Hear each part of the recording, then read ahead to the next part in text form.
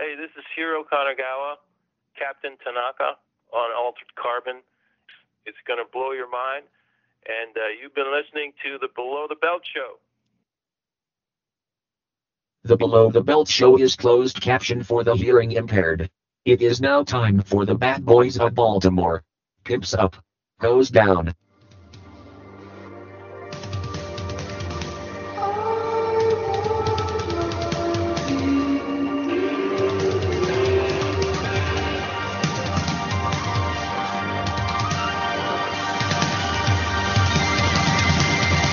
Oh, I got a live one here.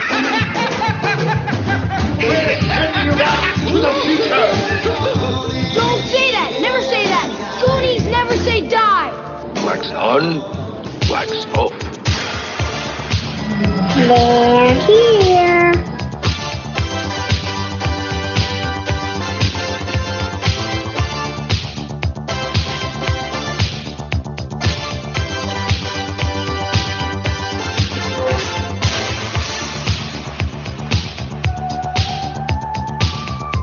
Yeah, guys, that's right. It's time for another episode of BTB. Below the Belt Show is the place to be. That's right. We have another incredible show for your weekly pleasure. And we've assembled an amazing panel for you guys tonight, as we always do every week on BTB. First of all, let's go ahead and introduce returning to BTB airwaves from the depths of the Sith planet, we welcome the one and only Darth Paul Wallace. I am a Sith Lord. Darth Paul, good to have you back on BTB. Nice to be back. All right, and we also have joining us on BTB for the first time. So we're happy to have him on. He's been an actor in the industry, a filmmaker, a creator himself, and he's a lover of all things 80s, which is great. He probably has a lot in common with the king of the 80s, Chachi McFly, but he's not with us today. He's the one and only Ben Cheyenne. What's up, y'all? Ben's in the house. Ben, welcome to BTB, your first foray into Below the Belt Show world. Yes, sir. You guys have been doing this for like 20 years. Really amazing. somebody grab my cane, you know how that. But it has been quite the journey, Benny boy. And I don't know why it took so long for you to join BTB, but I kind of had an epiphany. Basically, we actually have one more panelist to bring on, and when we introduce them, and then I thought about the movie that we're actually promoting and the actress and producer that we're promoting. I was like, I think we should have somebody from the Jewish faith representing us here on BTB. So, Ben, it's good to have you. All those years in NCSY better come in handy. So, Ben, I guess this is your first time on BTB. If you could kind of just give us an introduction as to a little bit about you. I know that not only you're an actor, you're also a creator as well. You've actually produced your own content as well. I've been in LA for 12 years. I moved the September of 2009, and it's been pretty crazy. Next year I'll hit a baker's dozen. Nice. But 13 baker's dozen, right? Absolutely. Okay. I had to remember that term for a minute. It's probably because the baker likes to try one to make sure they're good. I guess that's why they call it that. Oh. Okay, cool. But anyway, I've been here 12 years thus far. It's been a crazy journey. I mean, I've had my fair share of amazing experiences, and I've had my fair share of wins. Mm-hmm. I'm really happy to be a part of the LA community. And as I continue to live here, I feel more at home every year. I feel more that I did the right thing for me. And no matter what happens, I'm proud of my decisions I've made. The people I've met, the experiences I've had, and the fact that Artie Boy was the first person I saw when I moved here. Yeah, I guess we should go ahead and introduce him as he's joining us a little fashionably late, but nonetheless, guys. Fashionably late. I got here at 6:31. You said 6:30, Oh, 6:31. I'm sorry. I thought it was 6:15, gentlemen, but nonetheless. Fuck no, man. I don't have enough time to eat dinner when I come from work. That's neither here nor there, guys. Let's go ahead and introduce him to the listening audiences. He is an actor. He is a podcaster. He's a creator. He's an editor. Am I missing anything? The list goes on and on. Oh, it just keeps going. I'm He's a a bullshit good- extraordinaire. That's what it He's a is. stand-up dude. He's a stand-up dude. Well, sometimes. But I don't do stand-up. There's a difference. I might be a stand-up dude, but I'm not a dude who does stand-up. So Yes, Art Hall, a.k.a. Art, Yes. Party Artie. Yes. Party Artie That's joining us right. here on BTB. So both Getting you, the party- Ben and Artie, are Los Angeles transplants from Baltimore, Maryland. And also on the line is Paul Wallace. He's from Pennsylvania, but one thing that all four of us have in common. I was born in Maryland, if that helps. But Oh, born in Maryland, currently living in Pennsylvania, correct? correct. All of us are Screen Actors Guild members on the panel tonight, so I thought that's kind of a nice little tie-in. Yeah. It is. I was really hoping you were going to say the one thing we all have in common is a slight hint of the Delco accent, but you know, it's cool. But we'll go with Screen Actors Guild. That's cool with me. I'm down with that. Paul's got a little bit of Delco going No, on. I just say smart shit. That's it. Yeah. We all got into SAG different ways, didn't we, guys? Yeah, I guess that's kind of cool. That's a kind of cool thing that we can talk about. How Yeah. each of us on the dais, or sorry, panel. Dais is when you roast people. We're gonna roast Ben anyway. So no. How each of us obtained our Screen Actors Guild card. So let's start with Paul Wallace, Darth Paul Wallace from Delco. Well, I guess to get my last waiver, I was working on Homeland, and I had to drive a truck into another truck without hitting it at full speed. Wow. So, I mean, like, yeah, Risking life and limb and getting into the Screen Actors Guild. Yeah, that was one of the militia guys, and we had to block the road with the trucks, and the stunt guys couldn't get it done. So, I mean, I just stopped in there with somebody else, and we got it done. And after Wow. that, SAG eligible and no hesitation, joined right away? Yep. Wow. So you didn't even waste any time. Nope. Wow. And ever since then, you've been working on a lot of productions. Yeah, just worked on one today. I had to get up at 4 a.m. That sucked. 4 a.m. call time. You must be exhausted. Are you able to say which Well, production? it was a 5:45 call time, but you had to get up at 4 a.m. to make the drive. So I see. Yep. Are you able to say which production it was, Darth Paul Wallace?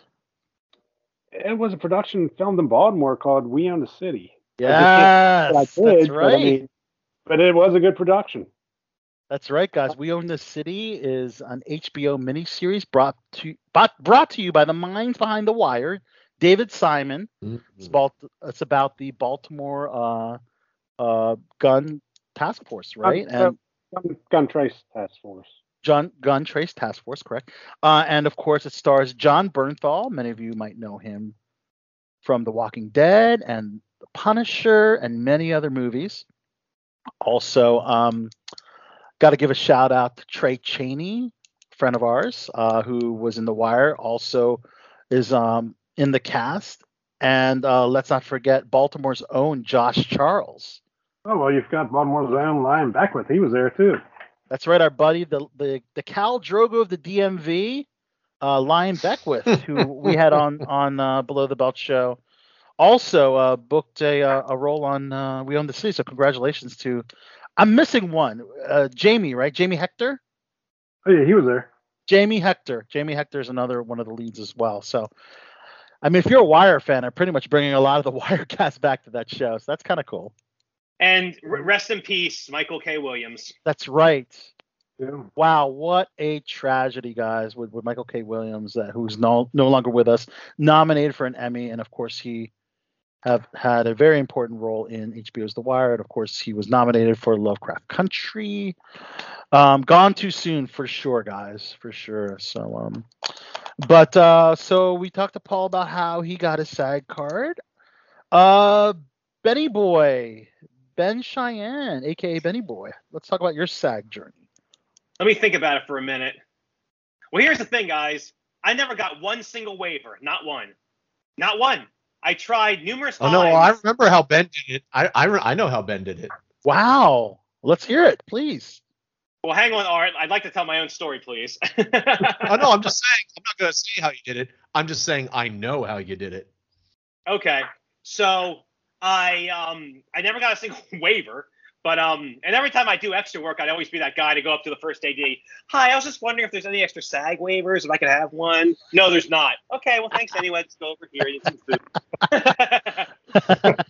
But I think when I was doing background, I was talking to somebody and they said they needed a Jewish-looking guy, an Israeli soldier, for a short film they were producing. Oh, it's perfect. So I was like, I can totally pull that off. So the guy put me in touch, and the lady, her name, what was her name? I feel so horrible. I think her name was Sabrina. And she was like, all right, Ben, cool. Meet us at this location at this time on this day. And if we can give you a line if you want, but we'd have to Taft-Hartley you. I'm like, are you serious? the magic words, Taft-Hartley. That is the magic word. You can't beat. A lot of people. Well, let's just a little preface to for the audiences that might not know what Taft-Hartley is. That's basically when you're given a voucher, a union voucher for someone that's non-union. So that's basically what a Taft-Hartley is. Contrary to popular belief, it was not from a man named Taft-Hartley. It was from two men, one last name Taft, one last name Hartley, who created the clause. I would probably have guessed the latter. Is that the Taft that was president, or is that a different Taft? Hmm. There's a U.S. president named Taft. I believe it was President Taft. Wait. I believe. Former United States President Taft. Really? I believe so. I believe Oh, he was one of the ones. I believe. I'm not entirely sure, but Okay, I always like to do wouldn't my have guessed research, that. so. I didn't think we had any actor presidents other than Ronald Reagan and Donald Trump. But I wish I hadn't Well, said it's that. it's not about that. It's not about being an actor. So it's the Taft-Hartley Act was, and they just SAG appropriated that phrase. So the Taft-Hartley Act was also called a Labor Management Relations Act. So it talks about, it deals with unions and the power and how much they can have and all that stuff. So I think it's sort of grabbed by that. But yes, it was, introduced by, past that, it was, it looks like it was involved. Yeah. Oh, sorry. It was not President Taft. It was Republican Senator Robert Taft. Okay. And Congressman Fred A. Hartley Jr., who created this. Harry Truman tried to veto it, but it got overruled. So anyway, it's a thing that a union, SAG calls themselves a union. It's a thing that the Guild, like they appropriated the phrase as a Taft-Hartley. There's this thing for getting people work union rate and union wise without being members. So because the union can't shut out everybody if they need somebody, I guess. Exactly. So when they told me I would be Taft-Hartley, I'm like, that's wonderful. So, dude, to go along with your story, I had to be there because the scene had to be shot at the golden hour. So I had to be there before the sun came up that day. So I drove out before the sun came up, and I got there, and like, Ben, we're so sorry, but we're kind of backed up, and we can't do it right now. Can you come back when the sun sets? I'm like, oh, sure. Okay. All right, whatever. Sure. So I got in my car and drove back. I took a nap at my house, and then I drove back, and I did the scene on the golden hour at the sunset. And then my line was, I caught this one sneaking around the back, because my job is to be an Israeli soldier and catch someone going over the border. Oh, wow. So I said the line, caught the girl, and then I was like, do you want to do another shot of me doing it a different way? Like, oh, yeah, sure. So we did another shot of me doing it a different way, just in case they wanted it. And then after that, the sun had already set. So I basically had like 15 minutes to get this shot perfect. But we did. And a couple days later, I got it in the mail. Your work on such and such has now given you eligibility to join the union. And it said all the standard procedures. You must pay $3,000 or whatever it was back then. And please, if you do not go financial core because it's not a good idea. And I'm giving you the layman's terms. So before I even got in the union, they were like, don't do it. So I held on to those papers for a while, and I did pay into AFTRA. But then when the merger happened, that's when I was grandfathered. So that's when I officially became the SAG, when the merger happened. Go. All right. Art Hall and joining the prestigious Screen Actors Guild. Oh, well, it goes back to the wire, hon. I've been collecting a variety of vouchers. I think what did you need? Was it 3 or 5? I don't remember exactly. 3 vouchers, yeah. Mm-hmm. 3. So I remember I had gotten 2 in the years coming up. So I don't remember specifically. I think I did Union on the visiting, or not the visiting. Is it? No, I don't know. Whatever the fuck it was. It was in 2005. The Invasion, that's what it was. Invasion. And then I think I did another Union on another thing. And then I fell ass backwards into being part of the core background for The Wire, the last season of The Wire, season 5. Yeah. And I was in the newsroom. So anytime they filmed a scene in the newsroom, I was part of that group. Oh, yeah. And that pretty much worked me anywhere on a slow week 2 times a week and a busy week 4 times a week for months. So after 2 days on that, then I had the voucher and change. So that's where it came from. And the earnings from working that show alone paid for the union membership, which was cheaper in Maryland at the time. At the time, I feel like it was $1,200 or $1,800 maybe. And then I had to pay the difference when I got out here. Maybe it was $2,200. I don't know. It was somewhere around there, but I know when I got to LA to work in the market, then I had to pay the difference. But that's what it was. Right. It was actually one of those fortunate things that just sort of happened nicely. So yeah. That's awesome. And of course, I believe you and me are part of the class of 2007. Correct. Yep. Yeah. 2007 is. Yes. It's been on the ID for a while. Yeah. Ben, what class of SAG are you? Well, like I said, when the merger happened, I think it was 2012. When the merger happened. Okay. And how about you, Paul? What class are you? Mine's like 12 or 13 also. So. Okay, good. Oh, Al, a funny little cliff note.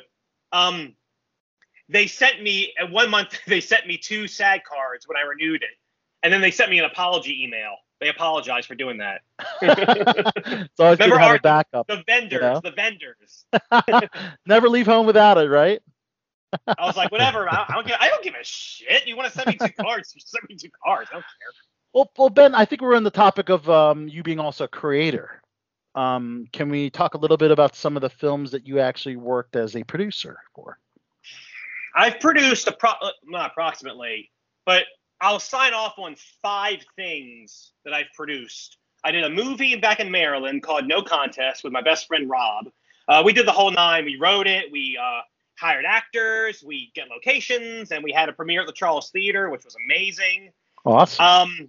And then I did a series called I'm Not Buying That with the same guy, Rob, where he just goes around not buying things, and it's a funny circumstances he gets into. So window shopping, essentially. Sort of, yeah, okay. Sort of. He doesn't buy it in every sense of the word. Like, he's not believing in it, or he's not going to pay money for it, or he's not going to do it, whatever. Okay. And here in LA, I produced a web series called 2 for Flinching, which starred me, where I'm always in circumstances, and I have to make a decision, and I can never make up my mind. So you see alternate variations of my decisions, and like what could happen if I were to do this, that, and the third. That's kind of clever. So, oh yeah, and it's almost like a choose your own adventure. Correct. And if you want to, you can keep your thumb on the page, like, oh, I didn't choose the adventure, I'm going back. Have you thought about making it interactive?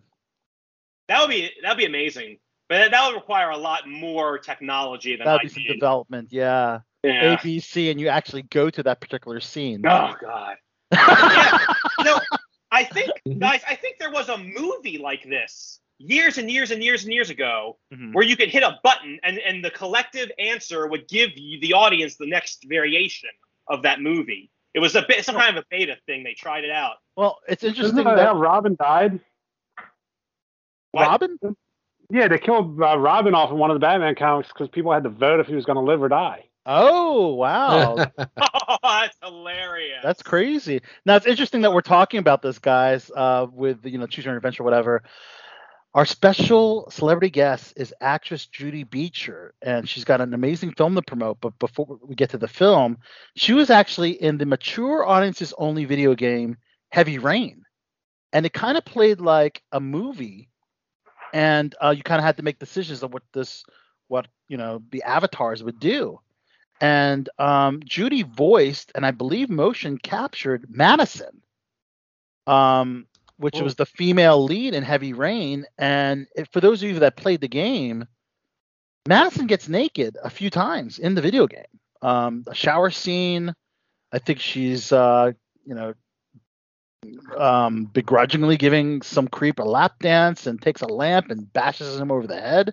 But those are all kind of like choose your own adventure kind of scenarios. And I think it's really cool that we're going to be bringing on Judy Beecher to BTB, who also is in a movie called Tango Shalom, from one of the makers of Big Fat Greek Wedding. Also stars Karina Smirnoff from Dancing with the Stars.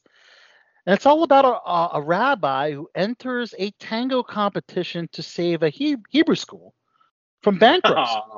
But the rule for some Orthodox Jews is that they cannot touch another woman that they're not married to or in a relationship with. Do you want to know the term? I'll tell you the term. Go ahead. It's called Shomer Nagia.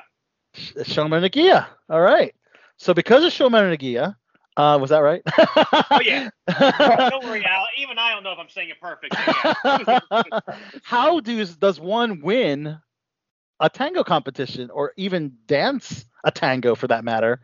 I'm very curious about this film. It's available in limited theater release right now and on video on demand at the end of the month, guys. So we're really excited to talk Honestly, man, Judy Beecher.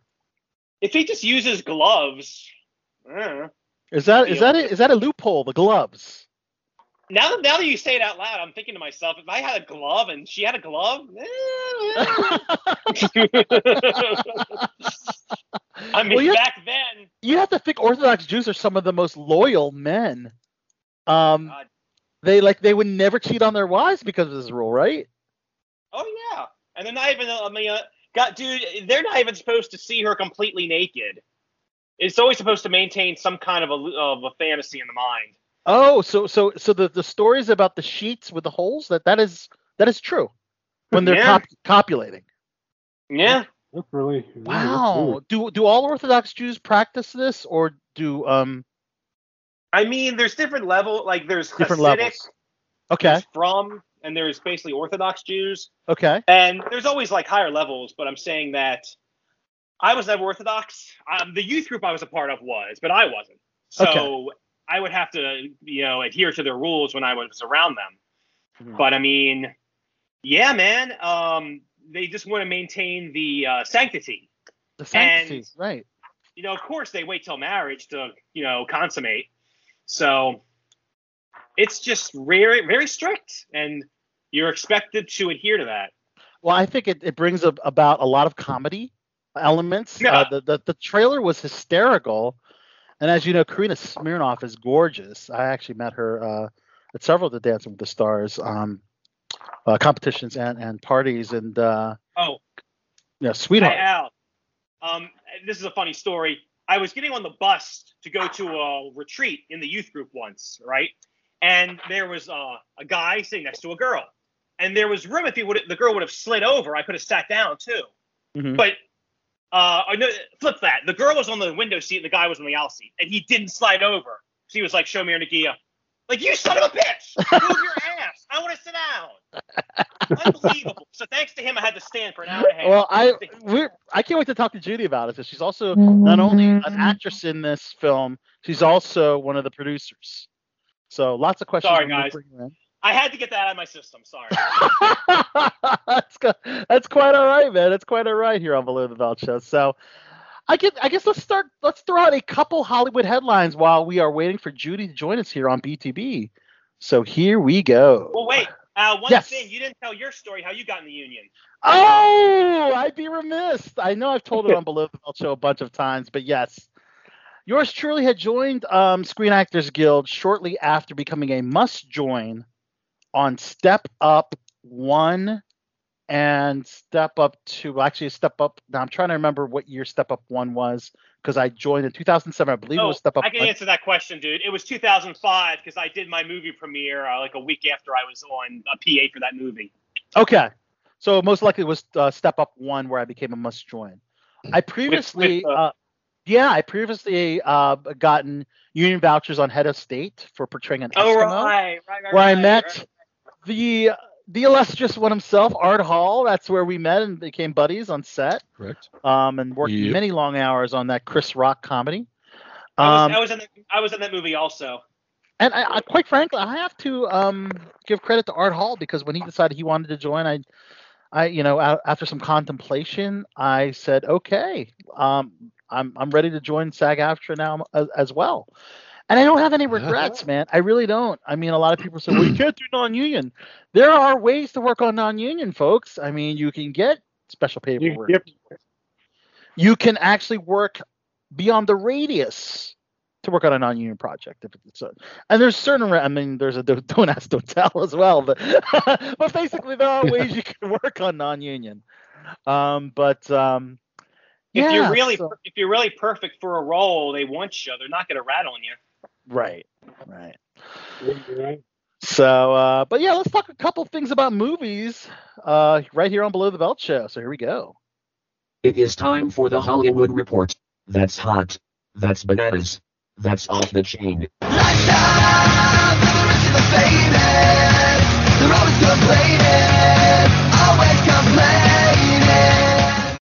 All right. Well, just some movie stuff, guys. So, of course, let's first of all talk about the upcoming James Bond, No Time to Die. For whatever reason, like I said on the show before, Europeans and other countries get to see a lot of these big blockbusters for the Americans. I'm not sure why, but overseas, 119 million from 54 foreign markets. So that's huge numbers for China and other international markets for the latest chapter in the Bond franchise. And of course, that Britain? Because Britain is like probably the home of Bond. So I assume everybody in Britain just watches Bond. I imagine so. In fact, that's where the red carpet premiere took place, was in London, England. Of course. And of course, expect some stiff competition between No Time to Die, which comes out for most people in the U.S. on Thursday, the 7th. However, the number one movie in America is, no surprise, Venom: Let There Be Carnage. Now, usually I am up to date on my Marvel movies, and I've seen it already. Sadly, I have not had a chance to see it yet. Has anyone on the panel been able to check out Venom: Let There Be Carnage? No, not yet. I was going to check it out. I'm not really into that, so you know. Mm-hmm. Well, you know what? It's apparently they're calling this one the stronger of the two Venom movies. With mixed reviews for the first ones, and for this particular sequel, a lot more positive reviews. People are calling it a lot of fun. And the fact that you're dealing with such a terrifying type of anti-hero in Venom, but throwing some comedy aspects in it as well. And that doesn't go full comedic like Deadpool. But I mean, you're dealing with Tom Hardy, who's a fantastic actor. I know, Artie, you respect Tom Hardy a lot because weren't you inspired by his portrayal of Bane for one Halloween? And yeah, I remember that was 90 pounds ago. That was good. And of course, the one and only Woody Harrelson, who plays Carnage. And I know, Paul, you're going to bring it up that Woody Harrelson is in the DMV shooting White House plumbers. Yeah, he is. But he always plays a good psychopath. Is he like the best psychopath there is? Or? Yes, he is the best psychopath. And it's funny because one of my friends that worked on set said that Woody said, "Hey, any of you guys check out Venom? What do you guys think?"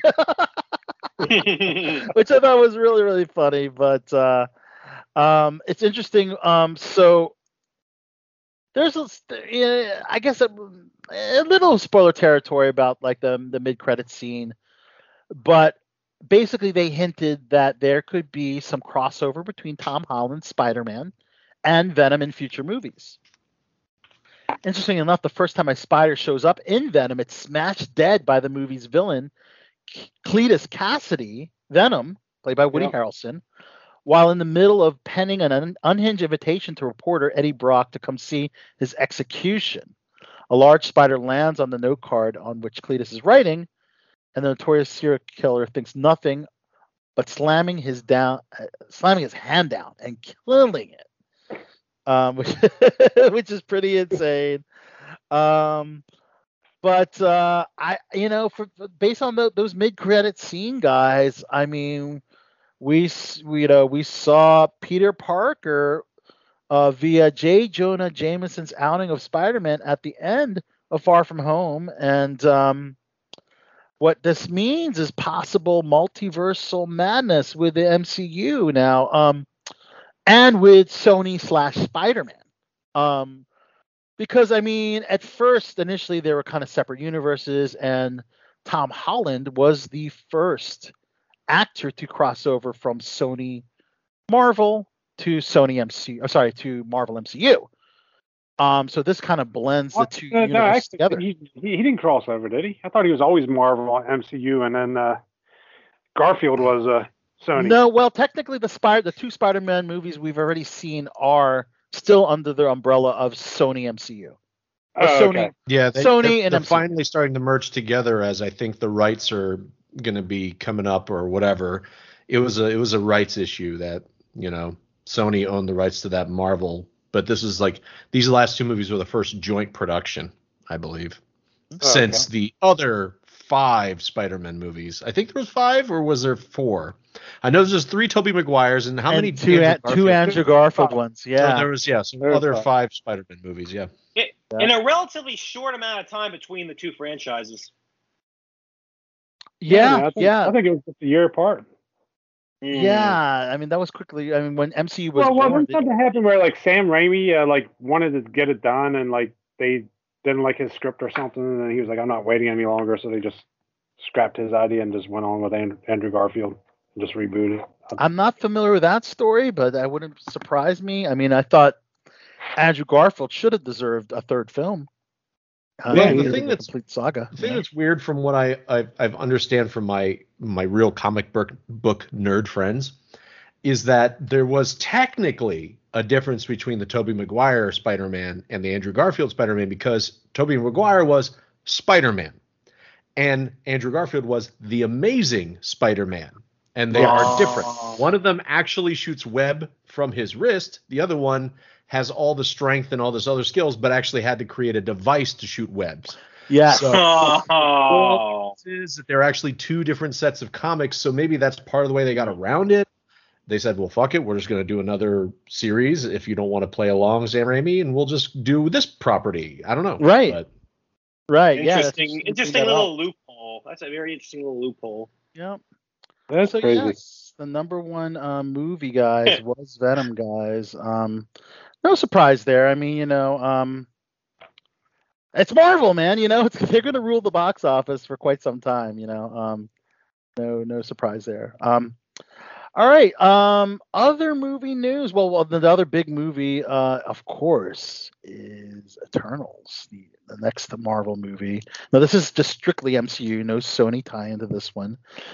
A lot of people don't know much about the Eternals, but they have an incredible cast. 2 cast members from Game of Thrones in Kit Harington, Jon Snow himself, and Richard Madden, who was one of the Stark sons. Was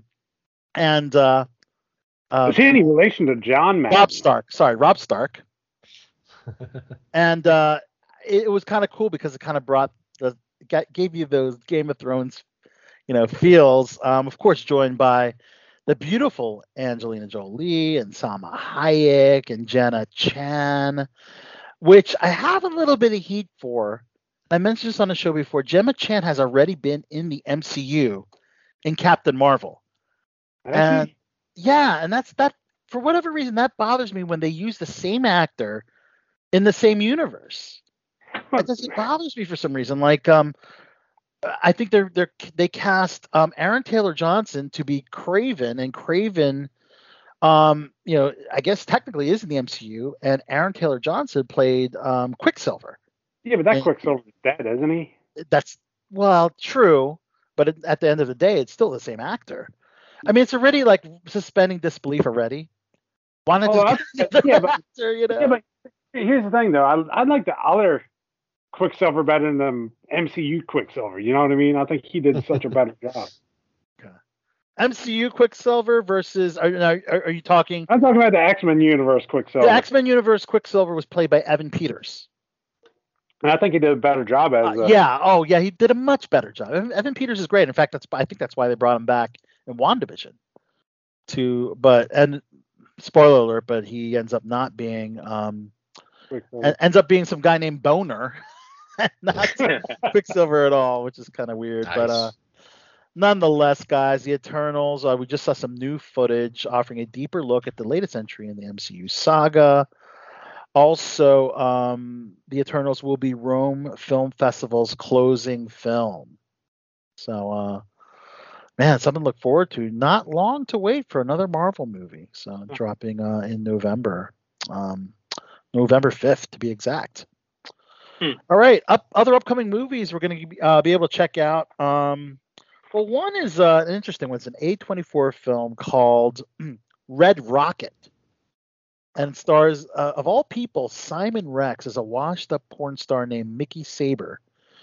And I kind of like, they're calling, I don't know, I kind of see kind of Mickey Rourke vibes from The Wrestler with this movie, because it seems like this is a movie that could revitalize Simon Rex's career.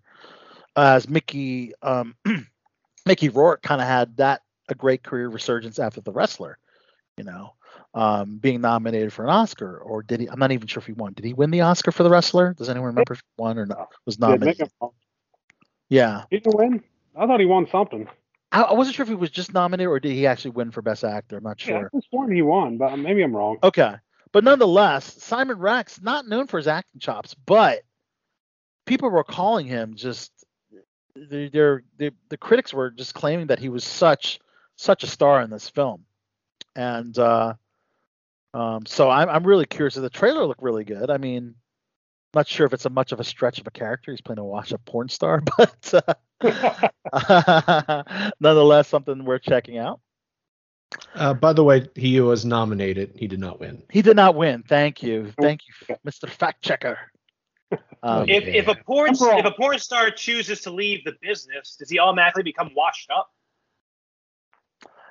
Well, that's a good question. I guess if he's no longer getting the jobs, that's basically what it equates to washed up. So if you're a washed up actor, you go from the A-list films and TVs to tiny indie films, or not getting back to your previous glory. Yeah, it's like whatever industry you were in doesn't want you anymore. Right, that's what they call washed. And it's their decision, not yours. Correct. Yeah. Okay, gotcha. If it's your decision, then you're retired. If it's their decision, you're washed up. Right. There you go. It's like I have to quit before I get fired, kind of thing. Exactly. All right. We also got some cool films in production, guys. A horror thriller called Consecration. Centered around the suspicious death of a priest whose sister goes to the Mount Saviour Convent in Scotland to find out what really happened to her brother. And this one stars Jenna Malone and Danny Huston, just to name a few. Sounds pretty cool. And actually, I saw the casting notices, but up in Pittsburgh, PA, Natalia Dyer, Nancy from Stranger Things, has a new film called Chestnut.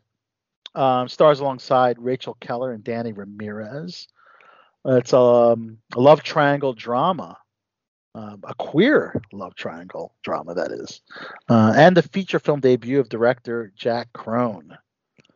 I looked at those casting notices. For whatever reason, Big Paul, they only wanted non-union background.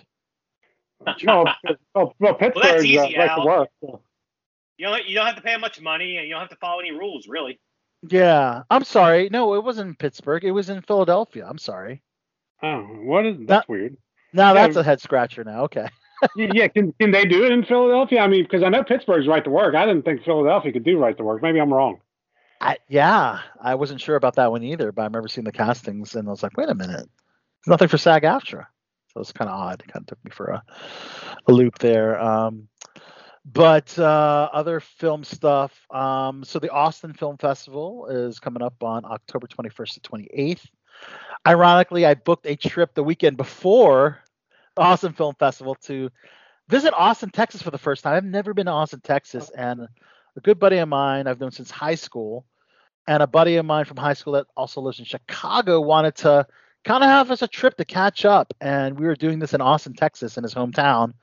And then I find out that the Austin Film Festival is taking place the weekend after I'm there. I'm like, wow, perfect timing.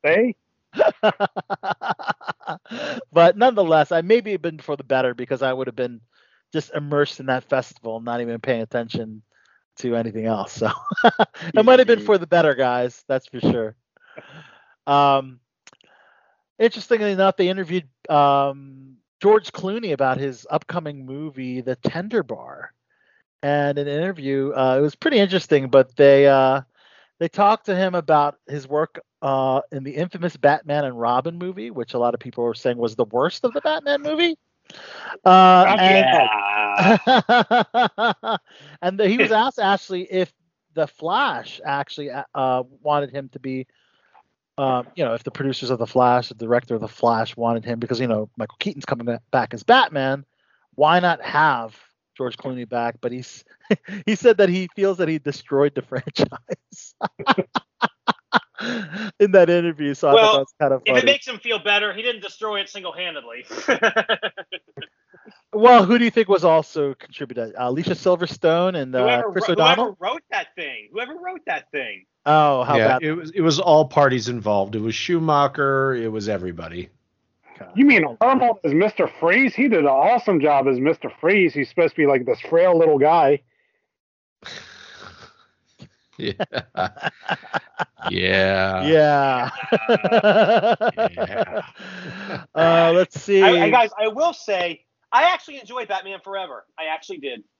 Forever was better than Batman. I will not say that. So. But back then, I was into Jim Carrey so much that I just really and truly enjoyed watching him. Yeah. How about you, Big Paul? What's your favorite Batman film? You know what? I kind of like The Dark Knight.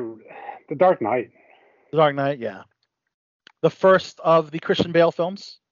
No, that's Batman Begins. Dark Knight's I'm sorry. Dark Knight's the Heath Ledger Joker, yes. Yeah. That's the second of the Christian Bale films. Yeah, sorry. Yeah. I'm Dark mistaken. Knight is that trilogy's empire. So. Oh yeah, man. I saw that movie for the first time recently, believe it or not. And that movie doesn't. I'll tell you in a second, but that movie doesn't stop. It just simply pauses, takes a breath, and then zooms again. That's what that movie does. Okay, very interesting. And the reason I didn't see the movie, I never saw the first Batman movie. I never saw the Michael Keaton one. Well, he's the clearly. Well, you don't have to see those to see the Batman. I guess I was disenfranchised, but I didn't see it because I didn't want to see it because everybody else was seeing it, and I wanted to be different. I'll tell you what I think does look to be a game changer is the new Robert Pattinson one, The Batman. Yes, The Batman. That one looks like it's going to be ridiculously solid, and from the test screening feedback that's been all over Twitter, it sounds like it's a very, very, very different type of Batman than we've ever seen. Yeah, and a lot of people are just kind of predetermined on prejudging Robert Pattinson based on his role as. Well, they shouldn't. He's a fucking great actor. He's fantastic. Prejudging him based on his work on Twilight. Diamond shiny skin, I'll be fine. Yeah, but it's funny at this point. Twilight is what, like 9 years past us. You know, it's almost like I guess like maybe in another year or two, it's almost a non-starter issue because I mean that shit's like no longer in the zeitgeist by any means. Right. Yeah, And I always want for one was I was a fan of Twilight, so I have to admit I really enjoyed the film, especially that last Breaking Dawn Part 2. That final scene was crazy. I will say unabashedly, I have never seen any, and I fully intend to go to never- fucking grave having never seen Never them. seen a Twilight movie? Never. I will die. I will make sure I die before I see any of But them. if you're a fan of Robert Pattinson, why wouldn't you? Because that's just garbage writing. It's garbage writing, and it's garbage directing, and it's garbage staging. Every little clip I've seen is garbage. Yeah. Sorry, Al. I know you like it, but you know, I like plenty of shitty movies too. I'm just not going to. Subversive cinema, like- that is. It's like you love the chef, but you're not eating that dish. Yeah, not chefs don't always make the good. Well, it's like I like one of the ingredients on the plate is what I'd say actually. Oh, okay. It's like the rest of the stuff. It's like, hey, those Brussels sprouts are done pretty well, but the rest of the shit on there, I don't know about that. So. Okay, well, that's an interesting analogy. I could. And one of you guys mentioned Andrew Garfield earlier. They just dropped the trailer for the new Netflix movie Tick Tick Boom, which is about Andrew Garfield portraying Rent creator, the Broadway play Rent, Jonathan Larson. And it's all about the kind of like a biopic. I didn't know he was playing him. Interesting. Yes, he's playing Jonathan Larson. Yeah. So it's a period piece. Takes place in the 90s. So pretty cool trailer. Bradley Whitford, Vanessa Hudgens also starring the film. Towson University's own Mike Flanagan. He's kind of like the big name on Netflix right now. I mean, Midnight Mass is a big hit, and apparently he's already ready for his next project on Netflix. Edgar Allan Poe. He's taking on Edgar Allan Poe. It's called He did not steal that script from Stallone, did he? Because Stallone wrote an Edgar Allan Poe movie that never got made. I'm guessing 100% he did not steal that from Stallone. But it's called The Fall of the House of Usher, based on Poe's 1839 short story about an isolated country manor full of secrets, death, and madness. Oh, geez, another iteration of this story? Another iteration, but this time by Mike Flanagan. Okay. I don't know University's own. I don't know about you guys, but I never visited Poe's grave. I didn't do it. I kept forgetting he was there. So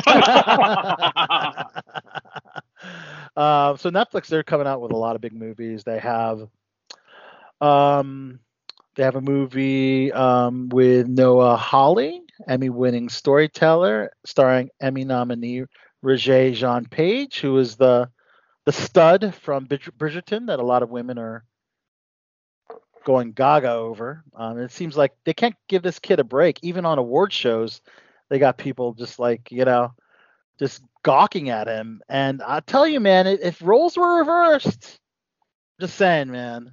I mean, he takes a lot, but I'm just saying.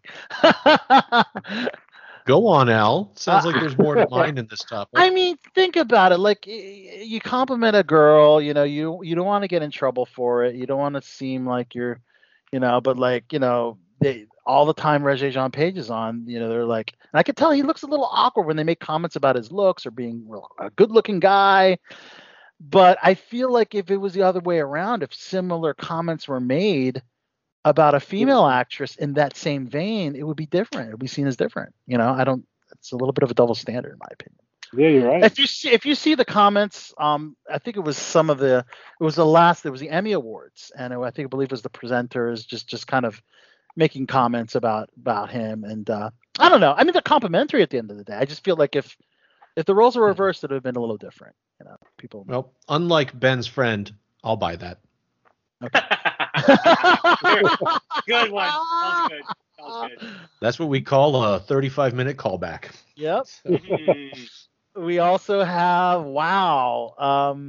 from Barack Obama's production company and shooting in Pittsburgh and Washington D.C.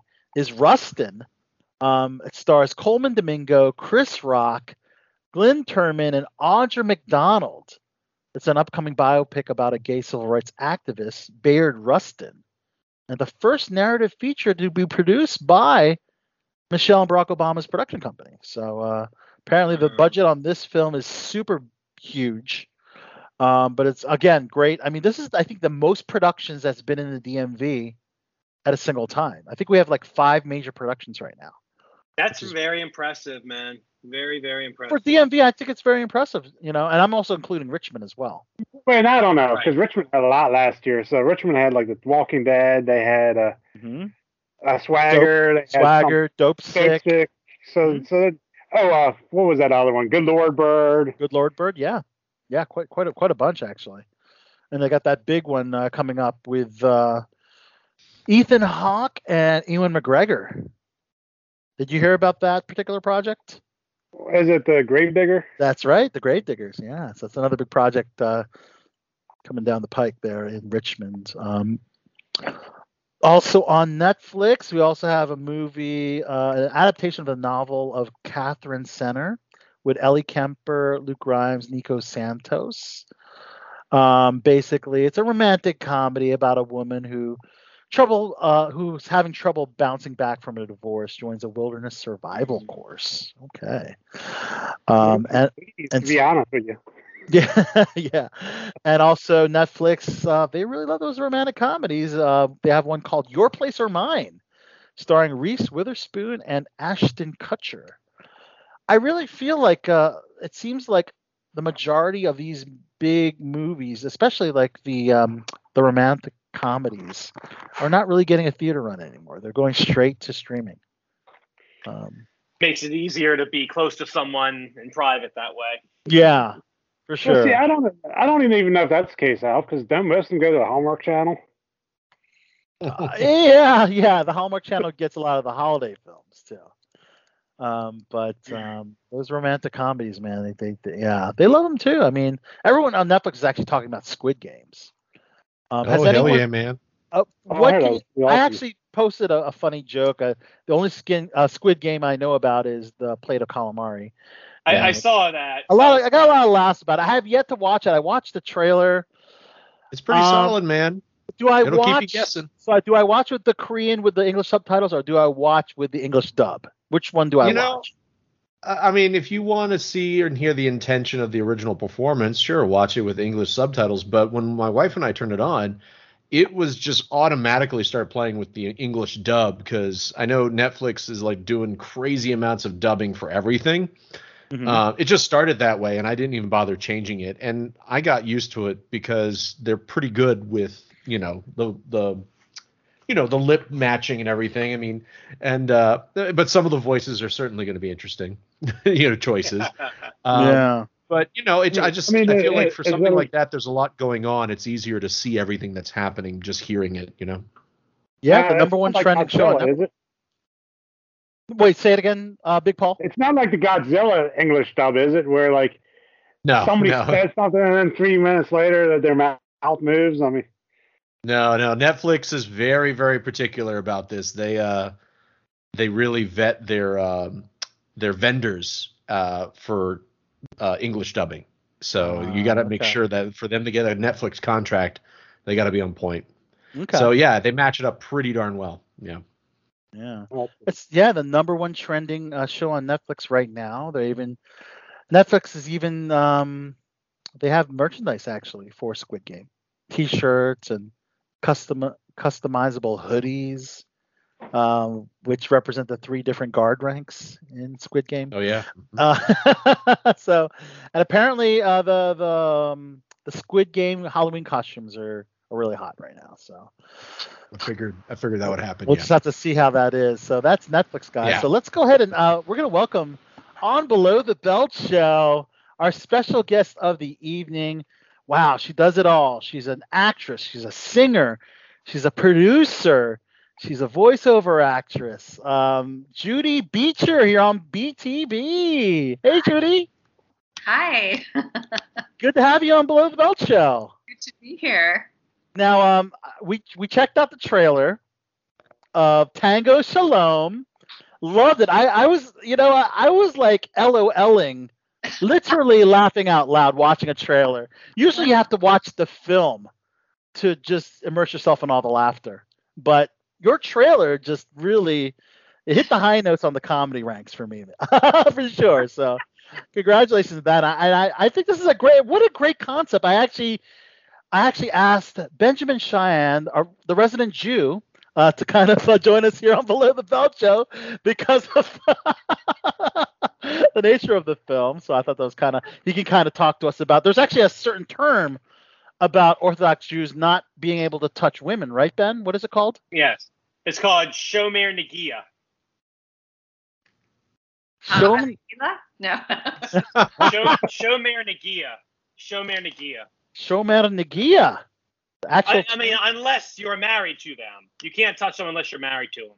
And Yeah. that includes me That's crazy. shaking a hand with my Jewish friend's mom. I can't even do that.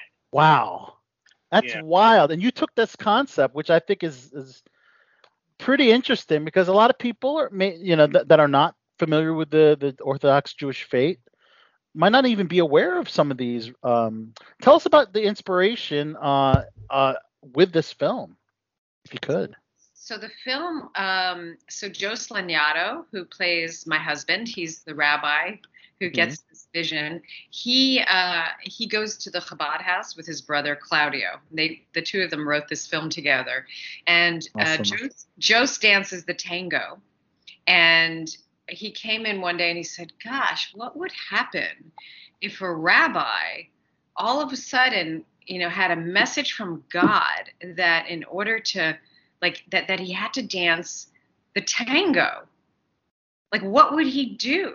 He can't touch a woman and it's a sensual dance. What would he do?" Right. So that's the premise of the movie, is that he's having financial problems. He doesn't know what to do. He's going to lose his Hebrew school, and then in a dream, he gets this vision that he from God in the dream, saying that he has to enter a televised dance competition in order to resolve his financial issues. But Wow. Wow. And there's no. And it has to be on a Saturday night. Saturday night, right? That's the religious day, right?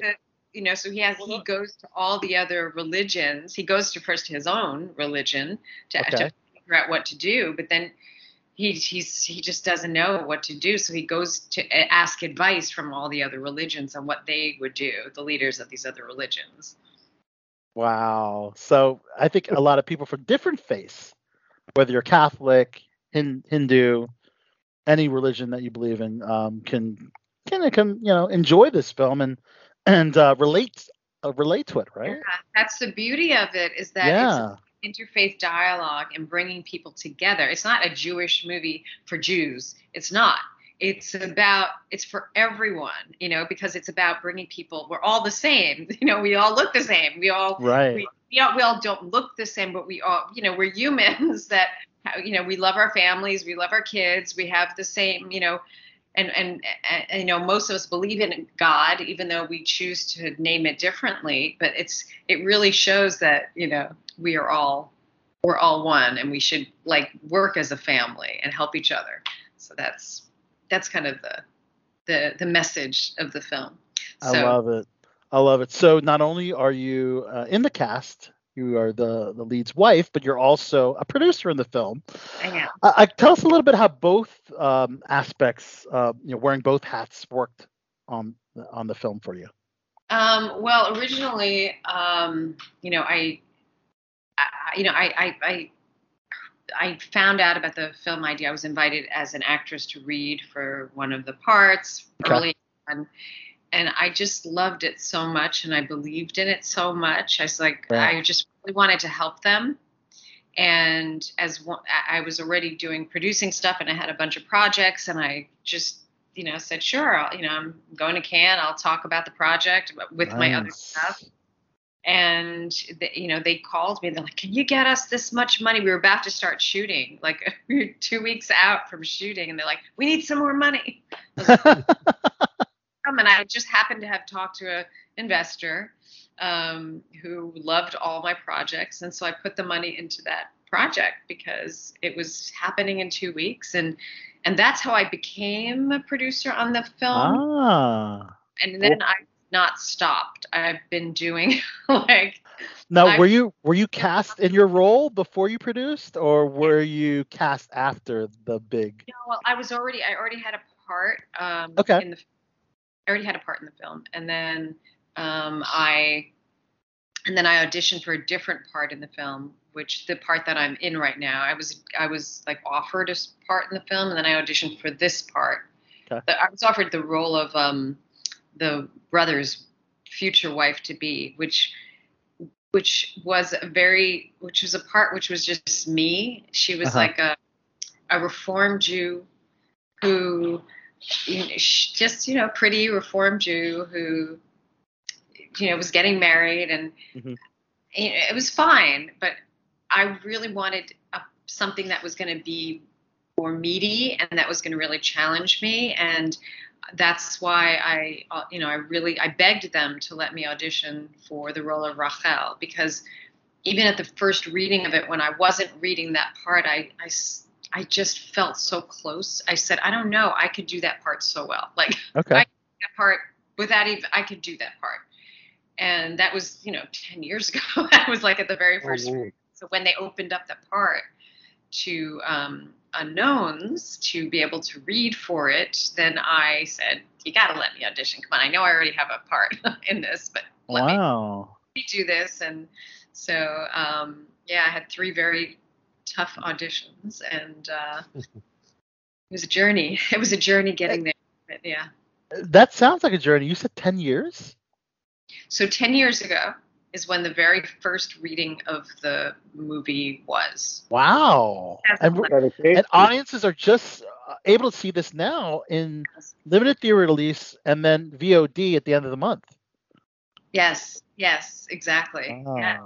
So and they started shooting 6 years ago. So it was 10 years ago, and then they started shooting 6 years ago. And there was they had a lot of challenges during the making of it. Right. Joe Bologna passed away. Joe Bologna was one of the co-writers of the film. And he played Father Anthony in the film. And then, so he passed away. He made it through the end of it, and he saw one of the rough cuts of the film. So Renee Taylor and Joe Bologna were married. Gabe Bologna, the director, is their son.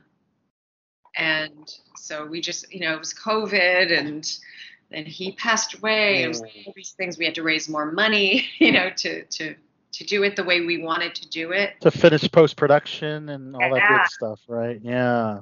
Beautiful soundtrack that we have. We have an incredible soundtrack. Zizi Bologna did the music, Gabe's wife, and she's, Grammy Award winning. And, Massimo Zeri, who's worked with Fellini. He's a cinematographer, so we've been winning a bunch of awards for cinematography as well as best movie. So it's, that is awesome. You also have in the cast Karina Smirnoff. She's been a mainstay on Dancing with the Stars, and of course, if you're doing a tango movie, look no further than Karina Smirnoff. Now, I guess I've seen a lot of Karina on Dancing with the Stars, but how did she translate from the ballroom to acting in a feature? So she did a great job, and it was her first movie as an actress. She was 10 seasons on Dancing with the Stars, and actually Jordi Caballero, who was the choreographer on Dancing with the Stars, he choreographed our film. And he's also an actor, so he played Karina's ex-boyfriend that she competes against. So he was in the movie as well. So yeah, it was fun, and she was so much fun to work with. Also, she was so nervous. It was her first film. Her first film. I mean, based on the trailer, I cannot wait to see this film. By the way, again, if you made me laugh that hard on a trailer, imagine what the entire film is going to do. I'm really looking forward to seeing it. Lainey Kazan and Renee Taylor, they were working together as the competing grandmothers, and they're so funny. They've known each other also for years and years. The competing bubbies. Yeah. There you go. That's right here, Ben. You know the terminology. Well, bubbies are grandmoms and Zadies are grandpas. Nice. Very good. Yeah. Judy, did you have to kind of familiarize yourself with a lot of the rules of the Orthodox Jews? I did. I mean, I'm Jewish, but I'm Reformed Jewish, so it's not how I grew up at all. Okay. My parents believe in God, and I do, but they, they were. My mother's a Holocaust survivor, and oh wow. Oh man. So a lot of Holocaust survivors stopped believing in God because of the Holocaust, and oh wow. In our family, my grandfather was a cantor in Germany, and he always led services when I was a kid. He would lead we always did all the family things. So I know the prayers, and I know that I went to school, and I lived with a Hasidic family actually when I was a kid. For a weekend, I went to just see what it was like to be with a Hasidic family. But I went to Williamsburg, and I went to Heights. I spoke with a lot of women, Hasidic women, and asked them questions about, the rules and the traditions and what it was like to be married, and what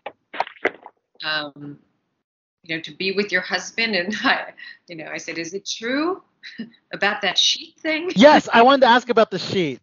Ben, you're familiar with the sheet, right? Yeah, not that you've used it before, Ben, but you're the one that initially told me about this sheet. What percentage of Orthodox Jewish men and women actually use that intimacy sheet? No, they said it wasn't true. What do you? So they're saying it's not true, and that's not true. It's just an urban legend. It's an urban legend. Yeah. Because the thing is that they say a man and woman can't touch, so that they put a hole in the sheet. But I thought it was true. If they're married, of course they can. I was going to say, but that's still technically touching, so it really doesn't count. So, yeah. Yeah, some other things are touching. Well, it's good to know that it's absolute bupkis. So I mean, think about it, guys. All the children Orthodox Jewish families have. I mean, yeah. Yeah. Well, there's a lot of touching happening, yes, for sure. Yeah, the sheet still allows for for making babies. I mean, procreate. They spend their vast fortunes on the stork. Oh, okay, the stork. Okay. And it's funny because, like, some Orthodox or some Hasidic, I realize Jews. There's a wedding scene where people are dancing together, and they don't like that they're dancing together. But what that really is that it's a Reform wedding. He's marrying a Reform girl, so it's a Reform wedding. It's not a Hasidic wedding. He's marrying outside of he's Hasidic, but she's not, and it's a interesting. Gotten one bad review because of that. Of the touching, of the. So I guess their baby would be conservative. Right, the baby would be conservative, Orthodox and Reform, yeah.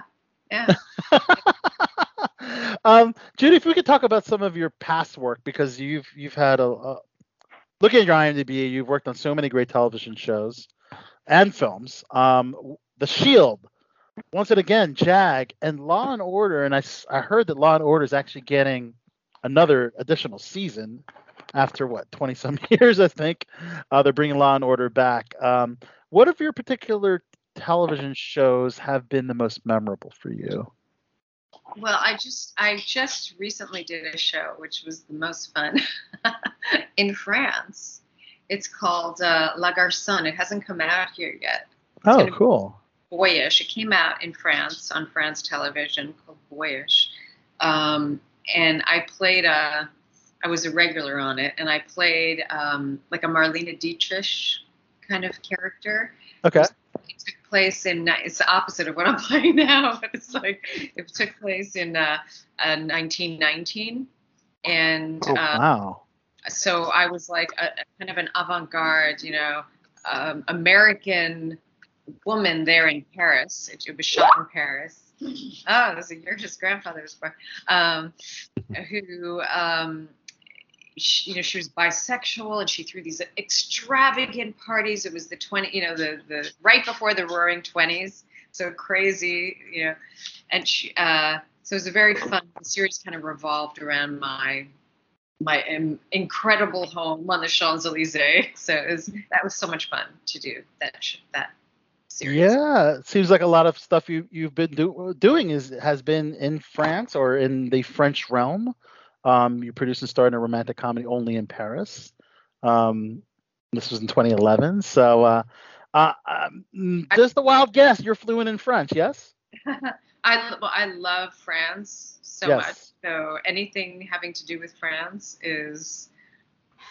I love it. So yeah, have you auditioned for Emily in Paris? I didn't though. I should. Yes. That sounds like something. It should have been called Judy in Paris. Like I should have written Judy in Paris. That should have been your show, right? Should have been. My friends kept telling me to write it, and then they got to this before me. And look at that! Wow. As about Francophile, you should totally do that. So. Yeah, I will. There's one coming.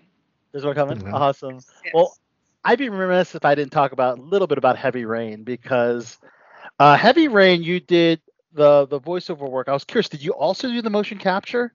Yeah. Now, how did the shower scenes and nude scene work? Well, I'm very curious about that. So I did the facial motion capture for Madison Page, and the voice. So the shower, the body stuff, I didn't do the shower stuff, but I did the facial. Anytime there was any dialogue, I did all of the facial stuff with the dialogue. So I can't answer about the shower scene.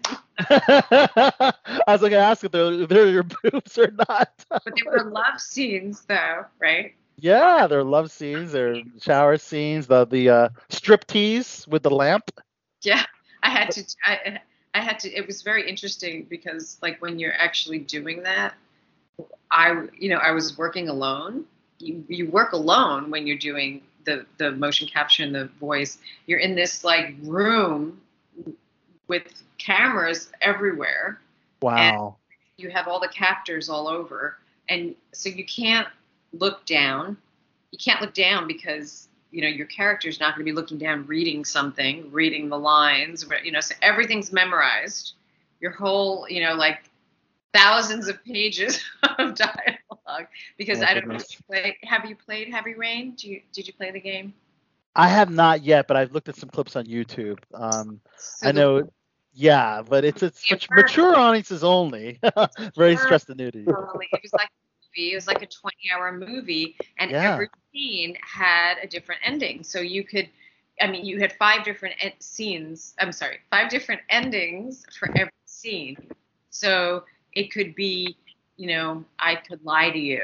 I could tell the truth. I could tell you I love you. I could, so you don't know. And so the player would be choosing, how they want the scene to go. We were just talking about how it's like Choose Your Own Adventure, the series of children's books where you kind of flip to the other page based on your decisions on and that's the same exact thing with Heavy Rain, it seems.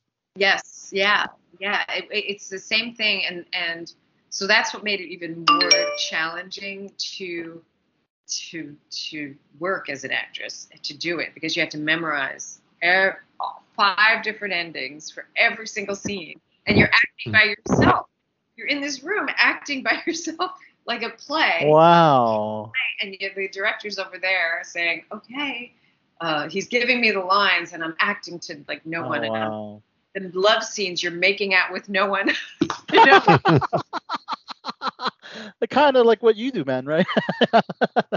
Hey-o. Weirdest thing ever.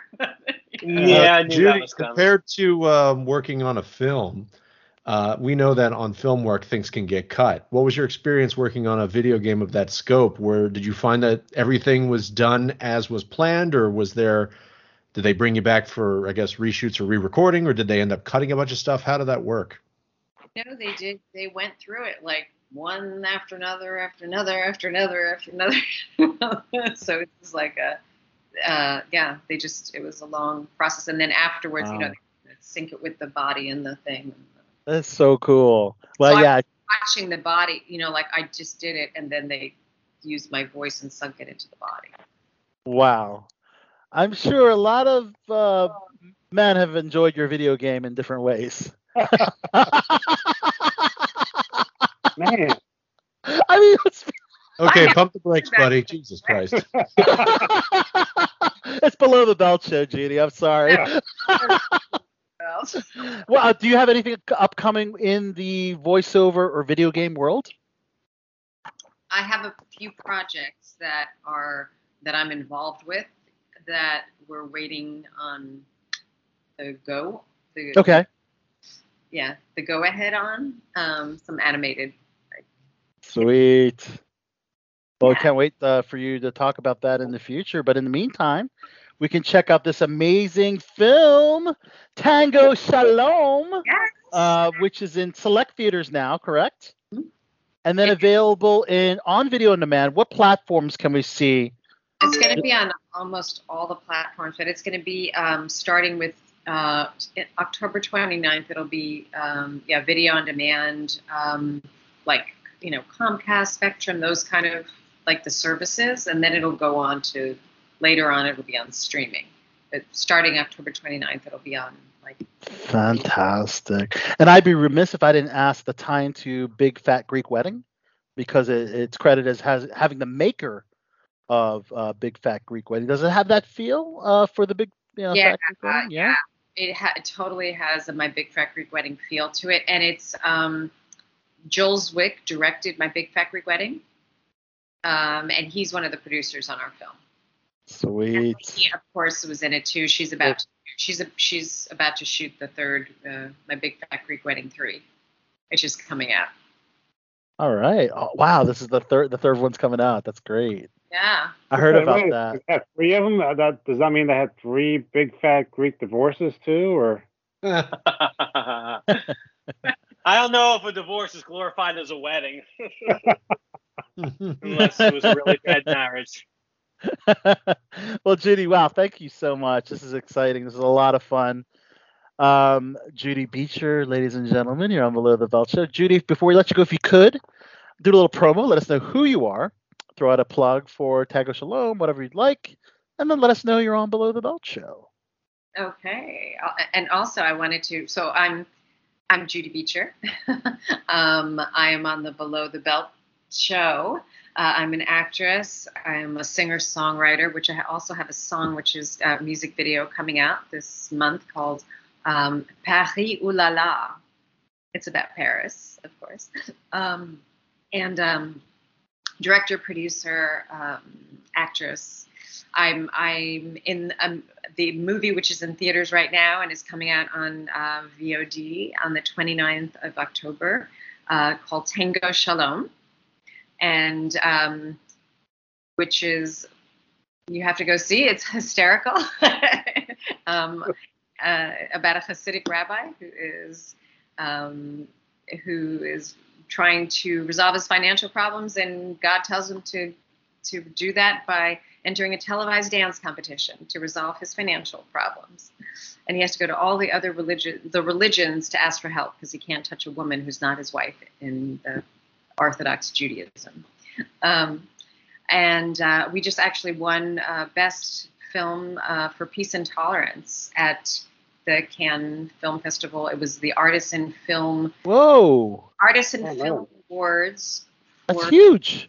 Tolerance during Cannes. Good. It wasn't at Cannes. It was during Cannes. Yes. So it is huge. Wow. And UNESCO also has just endorsed us as well. And we have a whole list of different organizations and that are just really, really, that have given us huge endorsements and want everybody to see this film. So yeah. And I have a documentary coming out as well, which I'm in the middle of that. So be on the lookout for that as well. That's not done yet. It's called Run Runya, The Kindness of Strangers. Wow. And you can find me also on social media. I am on Instagram, actress Judy Beecher Official. I have a Facebook fan page, and I'm on Twitter. I'm new on Twitter, but I'm trying to get that going. I'm also new on TikTok. I have wow. Okay. 3 videos on TikTok. I love it. You can check me out on IMDb also. My complete filmography on IMDb. Oh yeah, we checked it out. Wow, so many awesome credits, Judy. You've had such an amazing career, and congratulations on everything you've done, and of course in Tango Shalom. And seems like we just touched mostly on the acting, but next time we have you back, let's focus a little more on the singing too, because we kind of just talked all about the acting stuff. But yeah, that is tremendous. And thank you so much for joining us here on Below the Belt Show. Thank you so much. This was wonderful. You guys are great. All right. Have a good night. Thank you. Good. Thank you. You too. Bye-bye. Bye. Shalom. Shalom. Shalom. Shalom. All right, guys. That's Judy Beecher on BTB. That was a incredible interview here on BTB. And I think this is a good time to take a classic cut break. Yeah, well, why not, right? So I thought for the classic cut break, we should kind of honor everything that is L'Chaim, and in this case, the band Chaim, which is 3 sisters from Los Angeles. They're an American pop rock band. They're actually going to be headlining the All Things Go Festival, which upcoming in the DMV area is at the Meriwether Post Pavilion coming up, guys. And I decided to pick one of their hit songs for the cool cut, and this one's called The Steps. The Steps here on Below the Belt Show. So we'll be back right after the classic cut, guys. You would come in close, take off all my clothes. Every time I think that I've been taking the steps, you end up mad at me for making a mess. I can't understand what you don't understand, baby. All right, that was Hayim, which means life in Hebrew, guys. It's more of a cool cut. Yeah, Chachi usually throws out the classic cuts. This one's a little more contemporary. And again, for you DMV listeners, All Things Go Festival, and that's in Columbia, Maryland, on Saturday, October 16th. Hayim, along with St. Vincent, Charlie XCX, and a bunch of female-led musical acts in this festival. So check it out. But yeah, that was a cool classic cut, The Steps, and wow, it was a great show so far. We're just just dipping into entertainment, but a lot more cool stuff going on in the world of entertainment. We just finished Netflix stuff, but over on Disney Plus, which I think Art Hall knows something about Disney Plus, maybe. I don't know. I don't know nothing about it. That Black Widow will be available to all Disney Plus subscribers beginning Wednesday, guys. So that's kind of exciting news for those of you that didn't want to brave the theaters for the first MCU movie post-pandemic. Are you saying it's going to be available for free, or is it just going to be there for rent? It's going to be a part of all subscribers with no premium edition. Well, then in that case, I'll watch it because I didn't feel like paying for it. Right, exactly. And it's great to hear that Scarlett Johansson and Disney have squashed their beef. Did they squash the beef, or did they just settle that issue because they settled a breach of contract, basically? So now I want to know, is she ever going to work in another Disney project? Well, her quote was, "I am happy to have resolved our differences with Disney. I'm incredibly proud of the work we've done together over the years and have greatly enjoyed my creative relationship with the team. I look forward to continuing our collaboration in years to come." Yeah, but didn't they cancel? Sounds sort of nebulous. Yeah, a little nebulous, but it was a very public, heated, lawsuit between both parties. I thought that movie got canceled already. Black Widow got canceled? No, she had another movie. Disney was going to have her. Oh yes, Yes, no, Was it you're right. Earth You're right. or something like that? So- I thought they already canceled that because Well, now that they squashed their beef, looks like she was going to be a part of the upcoming Disney's Tower of Terror. yes. So they've been able to come to a mutual agreement with Scarlett regarding Black Widow. We appreciate her contributions and look forward to working together on a number of upcoming projects, including Tower of Terror. Oh, okay. So yeah, so Boom. everything's good. Everything's good in the world in Scarlet and Disneyland. Wow. So that's HBO Max. Sorry, that's Disney Plus, and onto HBO Max. We just saw the first teaser trailer of House of the Dragon. Wow, guys. Who are the Game of Thrones fans in the room? Yeah, I mean, I liked it. I mean, Yeah. they kind of ended Wait, on a no. little, but I liked it. Last season. Yeah, everyone says about the Everybody last says the season. same thing. I mean, Yeah, I don't it was think great we except for the needed last one. season. Yeah. I don't think Also, we it was needed- great except for the ending. I thought the season itself was good. It's just the ending was very. Anyways, that's neither here nor there. House of the Dragon takes place 200 years before Game of Thrones, events of Game of Thrones. Tells the story of the House Targaryen, the Targaryen civil war that became known as the Dance of the Dragons. So it's a 10-episode series that we have mentioned on the show. But we did see a really cool teaser trailer, guys. We saw Matt Smith. If you're a fan of Doctor Who, he's been in quite a lot. And yeah, Ryan Core, Jefferson Hall, Matthew Needham, Bill Patterson, Gavin Spokes, Patty Constantine, Olivia Cook, Emma D'Arcy, Steve Toussaint, Rice Ifans, and Fabiel Frankel. So the only real names Olivia Cook, Matt Smith, obviously, Rice Ifans, but I'm not really familiar with that many of the other names that have joined the cast. But that's the thing about Game of Thrones. They had yeah, I mean, it's not necessarily because there's a lot of English actors or European actors that have made it big in the States. And that's the thing, Game of Thrones, they didn't really need those huge names. I mean, I know that Ned Stark, he's a huge name. The actor that played Ned Stark. Sean Yeah, but he Bean. dies in everything. Thank you, Sean Bean. Yeah, but Sean Bean dies in everything he's in. It's true. Is that It's also any spoiler. The running gag, died yes. in that he's been in? Yeah. They also have a new trailer for James Gunn's Suicide Squad series, which is a spin-off of the series called Peacemaker, which is John Cena's title hero. They're really pushing the comedy aspect of that series, which kind of just showed John Cena's character of Peacemaker in a diner with the rest of the cast. Arrives in costume or uniform, as he calls it, and he's got a pet bald eagle. So I think it's kind of cool. Yeah, but wasn't John Cena like the villain of the movie, kind of? The thing is that it was Not really. I mean, he wouldn't see himself as a villain. He saw himself as a guy who's doing what he needs to protect his country. It's just that they were at odds as to what purpose was. But I could see why they're doing comedic because, he's he was actually pretty funny.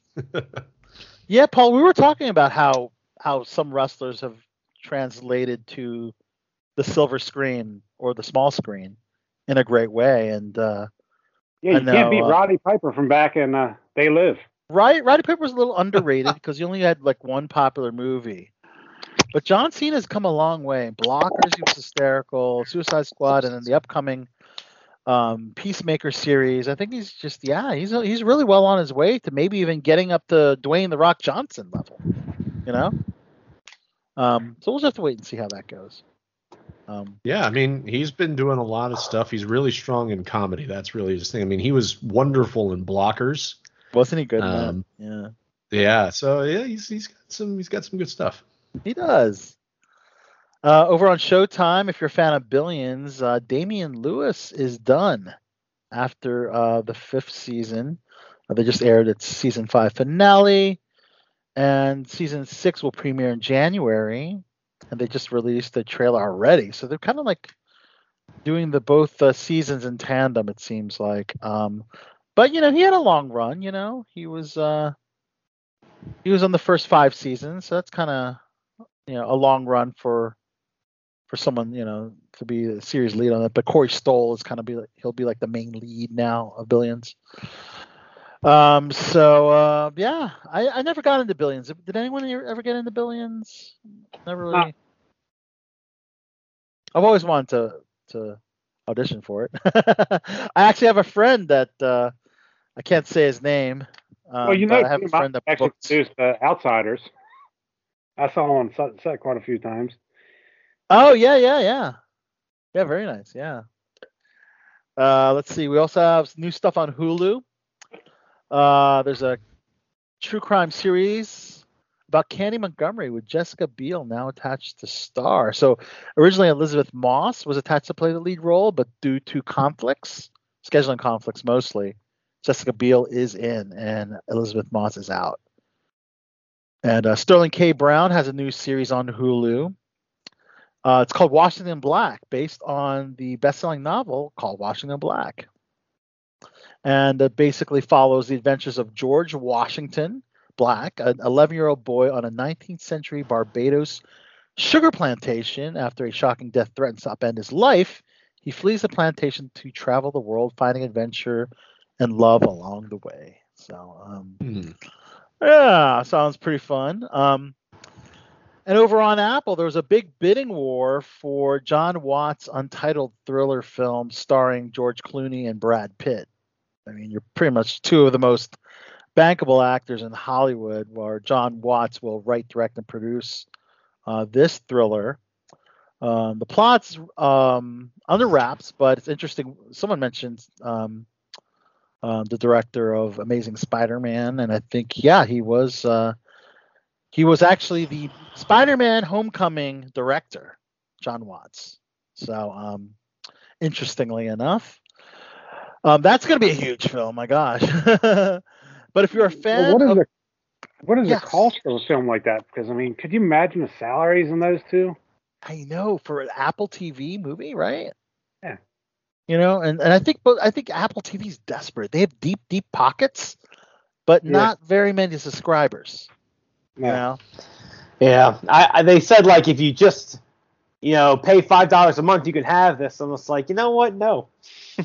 It's one of the lowest costing streaming services. You would think, people would want to jump on, more people would want to jump and subscribe to it. But I don't know. But Apple TV is actually canceling one of their shows called Mr. Corman, starring Joseph Gordon-Levitt. It's about a 5th grade teacher and former musician working in the San Fernando Valley. That didn't really sound too exciting, actually. So I guess it doesn't surprise me that it's not getting a second season. It's like, Al, where's the twist? You need to give me a twist, and you didn't give me a twist. So, right. No, that's not exciting. I mean, it's certainly a very lackluster synopsis. No, wait. The twist is on Servant, which is the M. Night show, because there's always a twist on it. Everything M. Night. That's for that show. Right, that show didn't get canceled. Description. Yeah. Servant is alive and well for a 3rd season coming up. So. All right, let's talk a little bit about Walking Dead. This is episode 8. So this is the final episode of part 1. So the final season of The Walking Dead is in 3 parts, divided in 8 episodes each. And for AMC Plus subscribers, we saw, a crazy episode. Big Paul, did you get a chance to check it out? Yeah, I thought it was pretty decent. I mean, what did you think? You know what? I was. We haven't had a hero death in a long time. It's all about a little spoiler territory, but we see antagonist deaths in this 8th episode. I'm ready for to show us about the end. Let's get some WTF moments that we felt when Glenn got his head bashed in. I'm sure that's coming up, guys, no doubt. But the leader. We already know Daryl and Carol are both going to live because they have a. Well, true. So I was thinking maybe Elijah. I was thinking maybe Alden, but we haven't seen Alden since he disappeared into that isolated house somewhere. Yeah, you're right. But it was pretty clever. They brought back the Whispers technique of wearing the dead's faces on their, to mask among the horde of walkers. Took an entire horde of walkers into the Reaper's compound, which is called Meridian. And just a lot of war and chaos took place. A lot of drama between Leah and Daryl. Of course, this is Daryl's first love interest in The Walking Dead. We haven't seen that yet, and they kind of had a weird relationship since they reunited, right? Yeah, I thought Carol and what's her name, Beth. I thought they were both his love interests. No, they see, Beth was more like a younger sister, and Carol was like a best friend. Okay. Yeah. And this is a reaction coming from a former Walking Dead fan in Art Hall. Okay. But the Pope is gone, guys. The Pope, which was crazy that Leah killed the Pope, but blamed it on Daryl. So now it's crazy because she sided with Daryl, and then she had a complete heel turn, right? Like she became face, then she went heel, and then said, "Well, I got to protect the rest of my guys," but she killed the Pope. It was so weird. I wasn't really getting that flip flopping going on, Paul. Well, see, Vince McMahon became a guest writer on this episode, so that's what happened. I see. But I mean, it was a lot of that, and it was a lot of also Alexandria being attacked by a group of walkers and showing how powerful they're willing, they're able to protect themselves. The Judith, Gracie, the children of the Walking Dead in the Alexandria compound, Rosita kicking ass, taking out a whole bunch of walkers in that episode. It was good to see that aspect as well. But of course there was a cliffhanger, huge cliffhanger.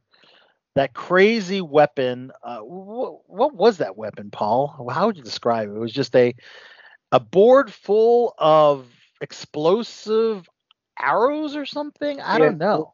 Strange. I don't know how to. I don't know how to what... describe it, but that would they cut the episode on a major cliffhanger. Those arrows or whatever they were on their way, I believe, towards Negan and Elijah. Right? That's my guess. Yeah, I would assume that.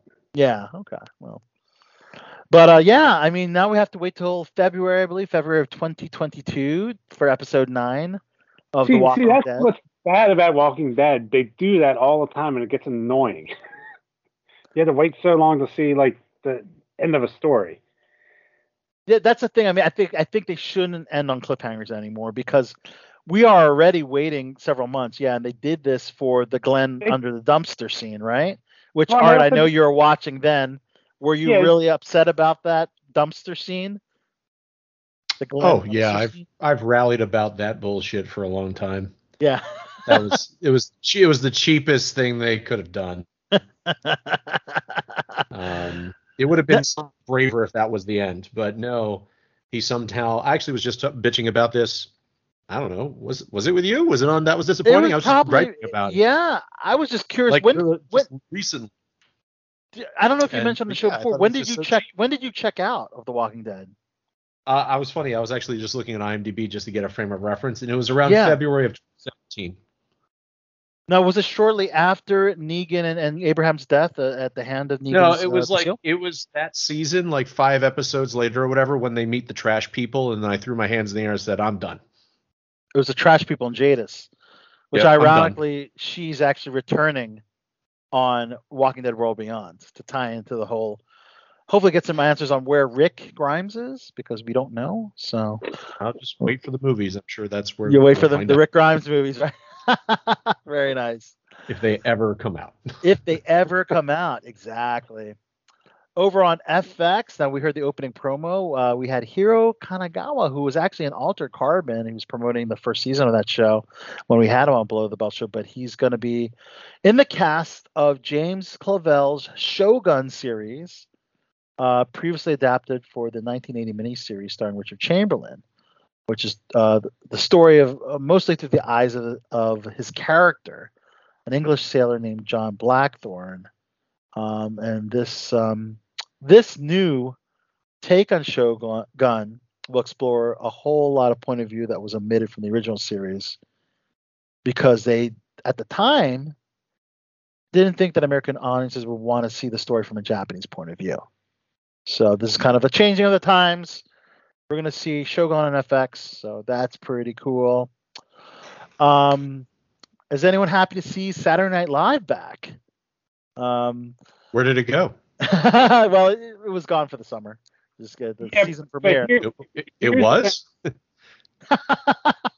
Well, they take a break. I mean, but they finally got a decent actor to portray Joe Biden, because after Jim Carrey left, they got one of their regular guys to do it, and it wasn't working. But this guy James Austin Johnson, who's a new actor, new cast member of Saturday Night Live, he actually did a decent job with impersonating the President of the United States, which is pretty good. And this was hosted by Owen Wilson, and Casey Musgraves was the musical guest. And interesting enough, Casey Musgraves, I don't know if this is for ratings or a statement or what, but she performed one of her songs completely nude. And she pulled a Jenny from Forrest Gump. She wore nothing but her guitar and her boots. And they didn't really pay attention. Like if you were just kind of looking at the music and seeing her face, and you saw maybe the strap could have been like a shirt or whatever. It kind of, sometimes you just had to kind of know she was nude, before to get a reaction. But I did watch it, of course. But she stands by. Her and her rep said that she was in fact nude for that scene, which is kind of crazy. But yeah, no, it looked pretty good to me. But I mean, yeah, very, very similar to as Bobby Dylan in the film Forrest Gump. Yeah, very good observation there, Artie Hall. Also, they did the weekend update, and they had to do a dedication to the late great Norm Macdonald. As you know, he passed away a couple weeks ago, and definitely surprising and shocking death. That just like Chadwick Boseman, he kept his cancer private, his cancer diagnosis private. He's been battling cancer for quite some time. Benny boy, you got a question? So, do you guys remember when Norm Macdonald was on the celebrity version of Who Wants to Be a Millionaire? I haven't seen it. Well, basically, I'll give you the skinny. He was the last one called after all the celebrities were gone. And he basically was able to guess his way all the way up to the $1 million question. He just plowed through it. He didn't give a shit. He was just like, I want to do this, final answer. I want to do that, final answer. And Reed just was like, okay.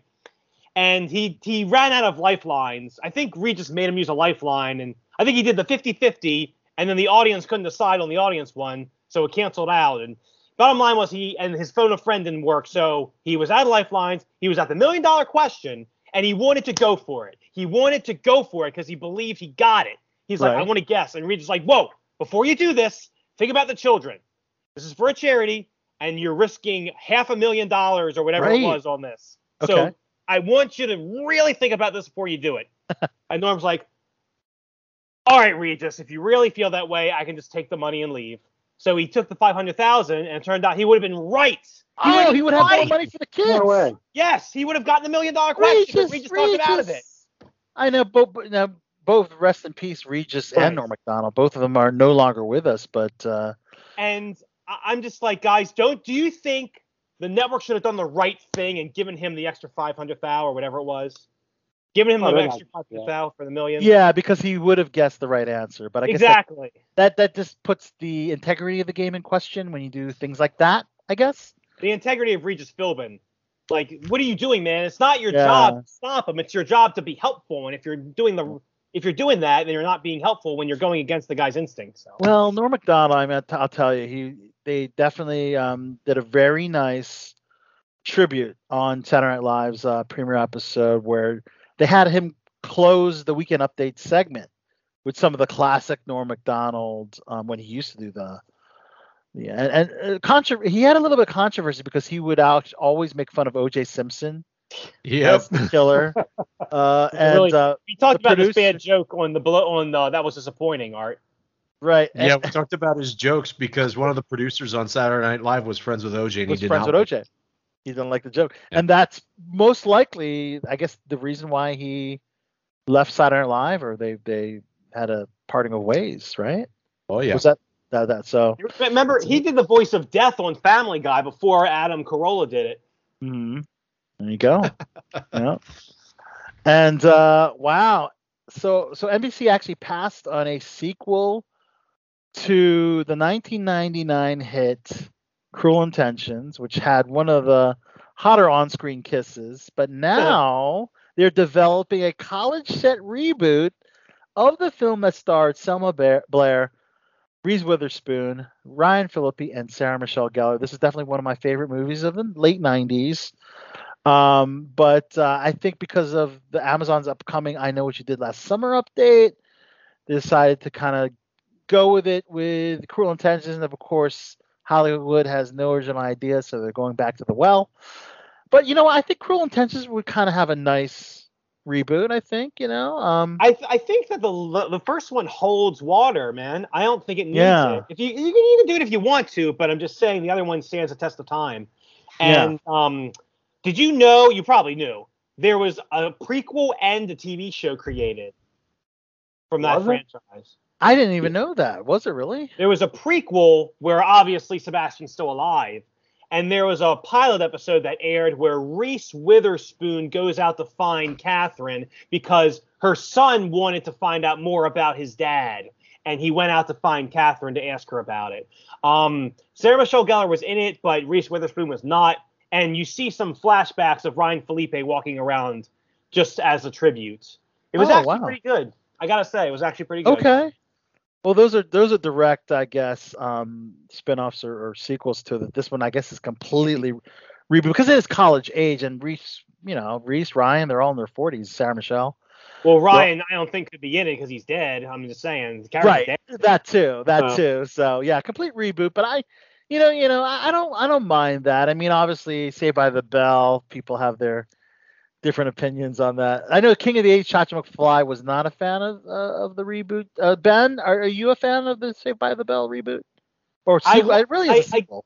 I gave it a chance, and I'm just like, I don't really care about the next generation. That's why I didn't even like the new class. Yeah. Now, that one episode, spoiler alert, where it predominantly focuses on the 4 actors from the original one, the whole episode was good. So I'll say that was good. But the whole thing was sort of a shoulder shrug for me. Okay. It was sort of a shoulder shrug.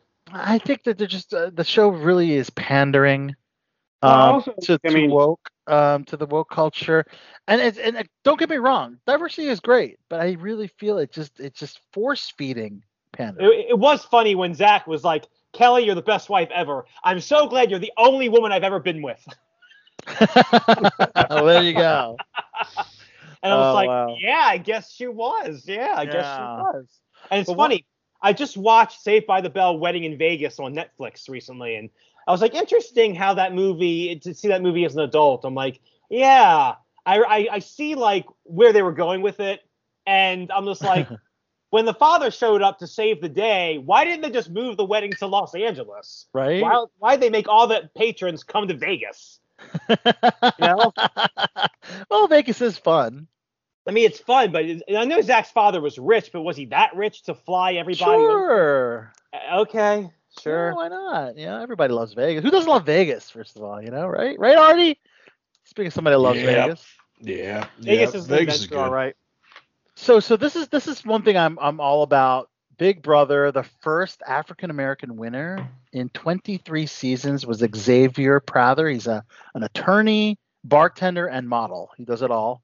But they had the 2-hour live season finale of Big Brother last week, and it was all about a 6-person all-black alliance that stuck to their guns and their vision to make it to the end of Big Brother as a party of 6. So they didn't turn on each other until they made the final 6, and there you go. History's made. Can you believe it? In 23 seasons, there has not been an African American winner of Big Brother, and they actually now have a reality TV diversity rule now, where there has to be 50% diversity now. So whatever amount of people you have, it must be 50-50. 50%. So, Yeah, interesting. 50% non-white now. Yeah, and you'll notice that in reality shows going forward. They already started with The Bachelor. I think it was one of the most diverse seasons I've ever seen. And then Survivor, specifically, Big Brother, all the big reality shows are following it. And I think this is just specifically for CBS, I think. I'm not sure. But I did see a lot of diversity on ABC, especially with all that controversy with the host, you know. I'm just amazed these shows are still going strong. I really am. They're the OGs of reality and still going strong. Yeah. I mean, I know how much you love reality TV. I know how much. Well, there's only some niche shows, and it started with my friendship with Johnny Fairplay, being on Survivor. So that kind of stuck as still being a Survivor fan. And Big Brother was kind of like the indoor version of Survivor, so I kind of got into that. The only tie I have is a very small one. I'm friends with a girl named Rachel Ako. She was the first one kicked off of Survivor a couple years ago. Okay. Well, yeah. Yeah. It's a hell of a feather to have in your cap. And we partied very hard with Johnny Fairplay, Artie, didn't we, back in the day? Well, I certainly partied hard with him. You went to bed, but yeah. Okay. It would have been another incident, but yes. Yes, that's true. Correct. Yes. And speaking of diversity, the Hollywood Foreign Press Association now has 6 black members. So I guess 6 is better than 0, but they have a very small number of journalists. They only have 87 members. And because, you know, they had huge controversy when it was revealed that they had 0 black members, you know, going into their Golden Globe Awards. So controversial, in fact, they completely canceled the Golden Globes in 2021. Or sorry, 2022, sorry. So we're not getting Golden Globes next year. They promised to do better, but yeah, it's kind of crazy how that happens, man. I love how creative they were about the Oscars during the pandemic. I gotta say, yeah, they were really creative with that, and and I know quite a few of the people. Oh, right, yes. How they couldn't have an audience. For example, somebody had to go with a hazmat suit to all the nominees of every category and wait outside their house. And if they didn't win, they waved goodbye and took their award away. Yep. Because even the people in the hazmat suits didn't know if they were going to knock on the door. That's how secretive they were. Yeah, and it's interesting because you mentioned that was right before the vaccinations were readily available. So the Emmys was really the first normal award show, I guess. You know. It was actually it was an interesting thing to see, and we'll probably never see that again, which is hopefully a good thing. But yeah, they were like, you know, we're not going to denounce the work of all these celebrities and their work. They're going to get their awards. We're just going to have to do it differently this year. Yeah. Art, you have an interesting opinion on award shows, don't you, Art? He does. Well, I wouldn't say it's interesting. I just think that they are relatively boring. I mean, I guess if the thing you'd find interesting would just be my overall disdain for and confusion as to the public's enamoration with it. I mean, it's just a bunch of people glad handing and circle jerking and patting themselves on the back. Yeah. So it's a sort of, it's like this. I would say, look, it's like Cool Kids Club, right? Did you say Cool Kids Club or something? Yeah, it's Cool Kids. It's Cool Kids. It's like, hey, you know, if there was a bunch of high schoolers, nice award, Ben. If there was a bunch of high schoolers at another high school having an award ceremony, they literally have nothing to do with your life, yet you want to watch them. Yeah. Why? Unless it's also watch them win that game, Art. Unless people act like they got a fucking dog in the race if somebody wins an award or not. It's like, this isn't football. It's not like you have a fantasy league based off this shit. It's like you're talking about mostly a bunch of white people who are trying to get the same fucking award. It's like, I don't know. It's not like we're breaking. There's diversity now, though. Come on. I don't think they're even necessary at this point in time. Well, I was going to say, now there's some diversity, but for a long time, it's literally... It's like, okay, let's see what white fellow is going to walk off with this award again because they pretend cried for 2 hours. Big fucking deal. Hey, Artie, can I say something, man? When you say anything you want. When you think about it, dude, it pretty much just ups the worth of that actor or that artist. Now they're worth more money when you hire them, right? Oh, sure. All it does is it's like, and well, that's the evaluation for the studio system. Yeah, they create a higher sense of perceived value for a person. And all I gotta say is I always go back to this. It's like, here's where I think with Oscars. Remember, Suicide Squad, the first one, won an Oscar. So that's all I have to say about that. Wow. But that's for creative aspect, correct? And also the and also the guy who played the principal on Community won an Oscar. Oh, snap. Wait, which actor is Jim that? Rash. Yeah. Wow. Jim Rash, the bald guy. Okay, right. Yeah, that's wild. That's really wild. Imagine if someone sold their Oscar on eBay. That would be interesting. Yeah, Art, you mentioned you were a fan of the swag bags. That would be your one reason for wanting to go to one of those. Anywhere. Well, yeah, dude, all they do is throw around like fuck off money at these things. It's amazing how much money they waste. It's wonderful. Yeah, dude, I would totally take a free bag of stuff. Come on. All right. Do you guys remember that horrible instance? That horrible instance with Moonlight and La La Land. Remember that shit? Of course, that was hilarious. Yes, I remember that botch. I was crazy. That was kind of like Steve Harvey with the Miss Universe winner. Except that was just one blunder. But you see the domino effect of the shock of all those people one by one. Yeah, La La Land, and it was Moonlight. I'm like, fuck, I'm man. sorry, it was Moonlight. Wow. Oh my God. Reading the wrong envelope, guys. They completely screwed that one up. Wow. It's really funny because of all movies, it would be one about actors trying to make it. And not making it, and the fucking thing tried to win the Oscar, didn't win the Oscar. Oh. I think that has to be irony of some sort. I'm sure. Wow. So coming up on the Super Bowl halftime show for 2022, Dr. Dre, Snoop Dogg, Eminem, Mary J. Blige, and Kendrick Lamar. That's a heck of a lineup. I'm glad Last year it was just The Weeknd, and a lot of people thought it was a little bit of a lackluster performance. But we're in the middle of the pandemic. I mean, right. how great or lavish can a show be? But guys, yeah, I have a question. Are we all going to go to the Super Bowl here in LA? Are we going to go? I mean, yeah, Los Angeles is hosting the Super Bowl, and Dre, Snoop, and Lamar are native Angelinos. By chance? I mean, we would go if you treat us. I mean, I was going to say, anybody got the multi cost me? What do you guys think? $5,000? Would it be $5,000 for all that? Oh, easily $5,000 or more. Yeah, maybe per ticket. It's insane. You guys can sleep in my apartment, so that's money saved on the hotel. I'll tell you though, if the Baltimore Ravens are in the Super Bowl, that is something. That's a once in a lifetimer, man. Here in LA, for the Ravens to be in the Super Bowl here in LA, once in a lifetimer. Wow. I just want to let you gentlemen know that if you'd like to go to the Super Bowl in 2022, the lowest package is for the all seats, and that is $5,950 per person. There you go. That's correct, Ben. You're right in the ballpark. $6,000 per person. Well, I am a Jew. We didn't say it. I said it. I'll say it. That was good. Oh man. Other music stuff going on. Maybe just real quick. Maybe I might just splurge. on it. If the Ravens are in it?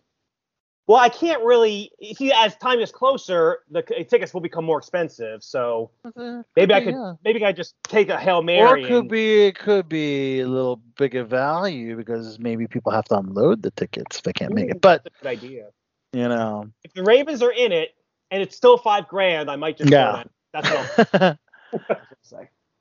Oh man! So the Austin City Limits Festival was over the weekend, and Billie Eilish slammed the controversial new abortion law while performing at the festival. She said, "When they made that shit a law, I almost didn't want to do the show." She said this on stage because I wanted to punish this fucking place for allowing that to happen here. But then I remember it's you guys who are the fucking victims, and you guys deserve everything in the world, and we need to tell them to shut the fuck up. My body, my fucking choice. Wow. 5 Yeah. F-bombs in 5 sentences. She's a very vocal and opinionated young lady. Billie Eilish is. And then, of course, speaking of pop stars, Britney Spears is celebrating her conservatorship freedom from her father. Apparently, the hashtag Free Britney movement came to fruition. And she started posting a bunch of nude Instagram photos. Yes, she did. No, she didn't. She was still covering herself. So No, she wasn't. They put little flowers over top of all the Exactly. bits. She celebrates conservatorship freedom by being nude on Instagram. Benny Yes, Boy, go would look you it like- up, Ben. Check it out on your Go phone. to Britney Spears Instagram page, man. What's it called? What's it called? Britney Spears, blue check, and it will come up. Yep. There it is. Yes. She basically said, I have no words because of you guys and your constant resilience in freeing me from my conservatorship. My life is now in that direction. I cried last night for 2 hours because my fans are the best and I know it. You're Wow. right. You guys are right. Yes. Very We're nude. never wrong when it comes to boobs. Yes. Very nude and very sexy. I mean, she's She's Britney 40, Spears, man. 40 years old, beautiful. Almost 40. Yeah, and Where is she? A little cray cray. I think she's she's in Hawaii. Okay. Oh, I thought that's she was- Hawaii? Those photos I thought were in Hawaii. Oh, but I the photos are in Hawaii. Okay. Hey guys, while we're on the subject, here's a question for you guys. How big does a celebrity have to be to warrant getting that blue check on their Instagram? Ooh, not terribly big, honestly. I'm not sure how they validate or verify, but you don't have to be there's a super verification process. Yeah, there's a process involved, and I think it might have to do with maybe third-party agents or managers maybe getting involved, because it is tough to get that blue check. It really is. I think everybody wants that check. Exactly. Right? That would be I'll kinda take a nice. blue check and I'll I take don't a know, big 'cause check. I actually had one at one point in time on Twitter. Wait, and it's gone now. Yeah. Paul, you had a blue check? Yes. At one point in time, I had one on Twitter. It's not there anymore, but I had one at one point in time. Now, what did you do to submit for it? I think somebody else submitted me for it. I mean, That's to be awesome. all honest with you. That's tremendous. You got to get that blue check back, man. You want your baby blue check back. And let's talk about IATSE. So they the IATSE members, which as you know is the union for all the crew, the below the line crew, have voted to authorize a nationwide strike against film and TV productions if the last ditch negotiations fail to produce a fair deal. And the vote was 98% in favor, which gives IATSE President Matthew Loeb the authority to call a strike if he and the AMPTP president fail to reach an agreement in the upcoming days. So voting is, I guess, still continuing. And To be honest with you, yeah, I think they should just strike the Netflix and the streaming services, because I mean, Right. some of the sets I've worked on, Netflix treats crew like shit, especially in right to work areas. I mean, it's really, Right. really, really bad for them. I mean, they don't give them meals, they make them work overtime.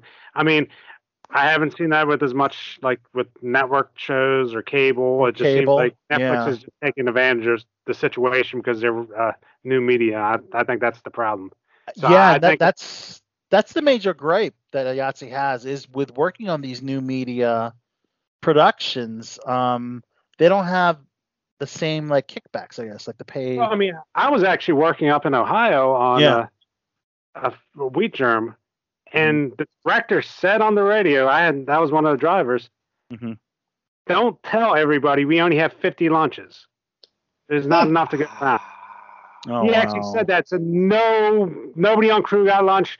Nobody that was an extra or nobody that was a driver got lunch, and they wrapped us after Wow. 14 hours of work. So, and Holy since work, you smokes. can't do anything about it. So, as I said, that was the crummiest thing I've ever heard. I mean, as I said, it was plain as day. He said it right on that radio. So, I mean, they do treat people like crap. And I said something to the PAs. I said, why do you put up with that? It's They had no other work around that area, so it's like they had to. Well, in addition to the new media, lower wages or whatever, it's really also the long hours. I mean, working on set. It was 14 hours. I mean, we worked 14 hours, no breaks, no lunch, no whatever. I mean, So and since it was like, Did you have any food at all, man? Any food that you brought? We did not. So you just didn't. And any water we had one guy who did bring us some water, but it was an all extra. They did not bring us any water at all either. We were that's SAG-AFTRA, not IATSE, though. Well, the thing is, it was but I mean, it was a right to work because it was Ohio. So it's like, right, and I was doing that. That's inhumane, if you ask me. Yeah. Yeah, I mean, let's hope a strike doesn't happen if they can come to agreement, guys. But but apparently that was a regular thing on that set, and it's like they need to address that. I mean, and it's like they have money to do stuff because, I mean, Adam Driver was on that film, so it's not like it was like a mom and pop thing. Right. Okay. But yeah, no, I mean, the thing is that it will be the Netflix, it will be the streaming shows that would be going on strike, which would halt production. I think shows like HBO shows, network shows, they would be unaffected, right, Paul? They wouldn't go on strike. I would hope so, yes, because I mean, it seems like they treat people with even working on the shows I'm working on now, it seems like they treat people well. They give us the breaks. They have good. The Crafty's always awesome in Baltimore. I mean, shout out to our Elena Moscat of Click on This Show, who is the crafty extraordinaire on a lot of productions here in the DMV. So shout out to She's crafty. She's crafty. She's crafty. Yes. It's always down. She's crafty. All right. Yeah. And the last thing I'd like to throw out is expertise here, Paul Wallace on WWE's draft. Okay. How do you think of the draft results from Raw and SmackDown? I don't know. I don't get some of what they were doing. I mean, do you? I mean, it's like. Well, let's see. So among the biggest brand name changes was Edge, Seth Rollins, Finn Balor, Bianca Belair, and Becky Lynch are all moving to Raw, which is crazy because Becky Lynch is the SmackDown champion. They're just going to switch belts, I think. They're just going to switch belts. And, of course, that is Charlotte Flair, who is the Raw Women's Champion, who was drafted to SmackDown. And she joins Drew McIntyre, Kofi Kingston, Xavier Woods, Sheamus, to name a few. And this will go into effect after October 22nd, which is after the Crown Jewel pay-per-view in Saudi Arabia. And Edge is just basically a part-timer now, isn't he? I mean, he's just like maybe pay-per-view here and there, maybe like a few. Wait, who is part-time now? Edge. Edge? Well, Edge is I mean, he's, I don't know if he's part-time. I mean, like he did, leading up into WrestleMania, he did, he's going to get on Crown Jewel because he's a big name, and they're going to hype him up because Crown Jewel. Same with Goldberg, but just because they're big names, that's pretty much it. Yeah, Goldberg has not been confirmed yet. It's assumed that he's going to wrestle Bobby Lashley again. But that has not been confirmed. I think that's a given for Crown Jewel. I mean, that's the only reason they bring Goldberg back for the most part. They have to. And, of course, Roman Reigns defends against Brock Lesnar. We've seen this match before, but now Roman Reigns is the heel and Brock Lesnar is the face, and Brock has a completely different look with facial hair and a ponytail. Well, he looks like a Viking, to be honest with you. Am I right or wrong? Yeah. He's coming out with the Viking Raiders. That would be the perfect, 3-person tag team. Am I right? Pretty cool, yeah. But I think this three-way for the women's championship, Becky Lynch, Bianca Belair, and Sasha Banks is going to be phenomenal as well. And RK Bro, which is Randy Orton and Matt Riddle versus AJ Styles and Omos for the Raw Tag Team Championship. So those are the Crown Jewel matches thus far. The draft was, it was cool. I mean, it was good to see some NXT names get brought up, Just kind of so-so. I mean, it just doesn't seem like it was a very best. I mean, I wasn't like, it was like, I could see these moves getting done. It's like, yeah. Well, it looks like they're giving Austin Theory a second chance at the main roster because he was brought in by Paul Heyman. He's getting a second chance. We also saw Olympian Gable Stevenson get drafted to Raw. But isn't he one of those guys who can't wrestle for like 2 years or something because he wants to finish college or something like that? I don't know. Since he was already drafted to Raw, I guess that's right out the window, isn't it? Yeah, no, because I mean, I think how can he be drafted to the Raw and not be able to wrestle for 2 years? I think they had the rights, but I mean, I think he said something like he's going to college for 2 years, so it's going to be a while for him to like even wrestle because they're going to talk about him. Stevenson, the Olympian, the gold medalist. Yeah. I wasn't aware. I thought he was ready. I thought there was something like where he still wanted to keep his amateur status for a couple years, and then. Okay. But I mean, maybe I'm wrong. Maybe they gave him enough money where he was like screwed and just was like, hey, I'm going to be in WWE now. Yeah, no, they very much, that's quite the possibility. So yeah, they brought up some NXT people, which is cool. And then over on SmackDown, they actually brought in Isaiah Scott, Top Dollar, Ashante Adonis, from that faction in NXT. Yeah. So that'd be cool. They're actually really, really entertaining. They also brought in Xia Li and Aaliyah, the women's division. So that's kind of cool to see. So I don't know what to take on the NXT calls too, because it's like it's either they're going to do something with them or they're just going to sit back. You know what I mean? Because it seems like they've wasted so much NXT talent that they brought up. I don't know. I mean, I'm not trying to be negative on it, but it just seems like that they just don't know what to do with them. Yeah, I don't know. NXT, as you know, Big Paul went through a rebrand. So if you've seen it recently, it's a completely different look. It's kind of like Raw, SmackDown light, it seems now, instead of like that edgy indie, had that indie feel, whatever. So, but yeah, that's all I have for WWE wrestling news for right now. But of course we. No AEWs or. Nah, I don't really have anything else on that. But I heard Bray Wyatt coming back soon. I mean, who's supposed to come back soon? I heard Bray Wyatt. I think is eligible. Next week or the week after? Yeah, until it's pen to paper. We'll just have to wait and see if and when he debuts with AEW. So we'll see what happens there. But we do have to say some rest in pieces to those that are no longer with us. Includes Alan Coulter, voice of CBS's The David Letterman Show for most of its run. Passed away at the age of 78. Cynthia Harris, who portrayed Paul Reiser's mother on Mad About You. Sadly, it also passed away. Michael Tylo, who starred in Guiding Light, Young and the Restless, other soap operas. And this one really disturbs me out of all the passings.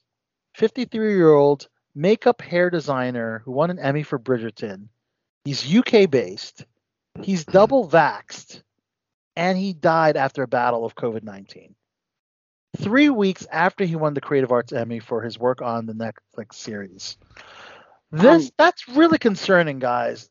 Well, I've heard of that. I mean, I told you before, I can't get vaxxed because, my allergies.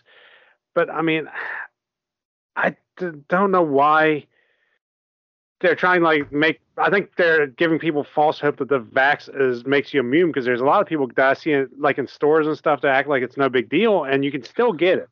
I still think you should keep some distance between people. But you're not supposed to die. You're not supposed to die from it. 53 years old, no health conditions, no But I've known people. I'd set up a flea market every week, so I've known at least 6 people who've died after their second dose. Whether it's some of them are older, so they do have, some of them might be all other health conditions, but but it's not being reported. It should be reported. I know it's not going to get reported because it's going to just be make people not want to get it, which I don't know if that's the reason not to report it. Am I right or wrong? No, I agree. I think the thing is, it's nothing's 100% effective. They say that. And the deal with this is it greatly reduces the chance. It does not eliminate the chance of death or hospitalization. It greatly reduces it. Just happens that, Paul, you've just seen a good share of people that is a bit of an outlier number, but compared to the number of people who would be kicking the bucket if they didn't get it, this is a drop, Yeah, it is a drop, but I don't know. I think everybody should see their doctor before just getting the vax too, because like with me, I had to get blood tests and stuff, and that proved it. I mean, if people didn't see a doctor, if they had the same reactions I had, they could be dead. You know what I mean? It's I not, totally agree with there's a you. lot of people are just going out there getting it. Like there's people who go out to 7-Elevens to get it. It's like that's the stupidest thing I've ever seen people do, just to like virtual signal or to be on like do something for Facebook. It's just the dumbest thing I've seen. But you should always see your doctor first and see what. All right. Yeah. Well, that's just called doing due diligence in the research, and the research is speaking to a professional, not reading Facebook. And that door swings both ways. Yeah, you're right. I'm not even on Facebook. So, even though Facebook is tends to lean a certain way politically, but how did everyone deal with the Facebook outage on Monday? I thought it was just me for a little while. I'm like, really, Instagram, really? I thought a girl blocked me when I was DMing her. I'm like, what the fuck? My messages aren't going through. And then when I started checking other profiles, like, okay, she didn't block me. Yeah, I never even Not noticed. this time, Al. Not this time, exactly. I know. Well, for me, guys, I thought it was my internet connection, so I called Time Warner Cable, and there was a message saying, "Hi guys, I understand that Instagram and Facebook are on the blitz right now. Right. Have faith, it'll be fixed soon." So I'm like, okay, it's not just me. Okay. Yeah. Darth Paul, you're not on the Facebook or the Instagram, so it was no issue for you. I was on Twitter, but I mean, I haven't done anything since. I mean, I live tweeted the Outsiders when I was on. Yeah, but Twitter's not in that. Yeah, I haven't done anything on Twitter in years, so it's like years. Okay, so you're just not a social media guy at all. I'm not on social media at all right now. It's just that I just got. Well, if you ever become famous, Paul, you might have to be, or you have someone else run. I just want to press pause on that, Paul. Did you say on The Outsider, the HBO show? No, The Outsiders, the WGN show that everybody sees. The show of teenagers, which it's not. No, and I they don't. also think it's The Outsider, the other show, which it's not. So they should have really come up with a better name for that show, to be honest with you. Okay. Very cool. Well, guys, we always end with birthday shout-outs. On October 6th, Elizabeth Shue. Happy birthday, Elizabeth Shue. It's 58. Amy Jo Johnson. That Happy old? birthday, Amy Jo Johnson. I know, right? Is that the Pink Power Ranger? The Pink Power Ranger. She's 51. No way. I know, right? No way, man. I know, right? Emily Mortimer, Mary Poppins Returns is 50. Let's see. Jeremy Sisto from Law & Order 1600 is 47. Actor Brett Gelman from Stranger Things. He's 45. And yeah, that's birthdays today. Happy birthday. Happy birthday shout out to Mama Soto, whose birthday was yesterday. Happy birthday, Al's mom. Yeah. And of course, Below the Belt Show's dear friend and recurring guest co-host Tiffany Marie Ford. Happy birthday, Miss TMF. Happy birthday. So yeah, man. And of course, we would conclude with just last minute plugs and promotions. Of course, Art, you are a podcaster extraordinaire. You got a couple podcasts that we must be listening to, other than Below the Belt Show. Other than that, as I like to say, the podcast market certainly isn't saturated, so why not have two more? So check out That Was Disappointing or Subversive Cinema. Yes. You'll find Al on both of them, and you'll find Ben on one of them. Very nice. Which one? Only one way to find out. That's right. You're going to have to listen to all 60-some episodes of one and 10 of the other. Will Ben be appearing on the second one eventually? At some point, I just need to find a movie that will really test his mettle so that I could get into a 30 to 40-minute conversation with him griping about how bad it was for me to put him through that situation. Okay. I mean, I'd love to have him sit down for Faces of Death, but I don't think that's going to happen, so I'll come up with something. Well, all right. Fine. I've been on That Was Disappointing. I haven't been on the other one. So what exactly do you do on the other one? We talk about movies. I talk about movies that are subversive and challenge the status quo in one way or the other. So awesomely bad or so bad they're good movies? All over the place. Some are that way and some are critically acclaimed. So, yeah. And some are just strange. Some are shoestring budgets. Some are bigger budgets. Yep. All over the place. That's the Hands of Fate. What's that? Manos, The Hands of Fate. That is actually on the docket for, I think, I plotted out my seasons pretty far in advance, so I think that's actually on the docket for season 3. Nice. Were any of Yeah. my suggestions, did they make the list? Like Tusk or? Let's see. I don't know if I put Tusk on there, but I know you talked about something else, and that might be down in season 3 after. Yeah, I'm trying to remember the other film. that I Artie has suggested. a series Bible for his podcast. Well, I learned what that was disappointing, that we sort of just shoot from the hip, and that leads to a bunch of clusterfucks. So I like to plan things out a little bit further. Yeah. And it's All funny, right. you're usually the one that will shoot from the hip.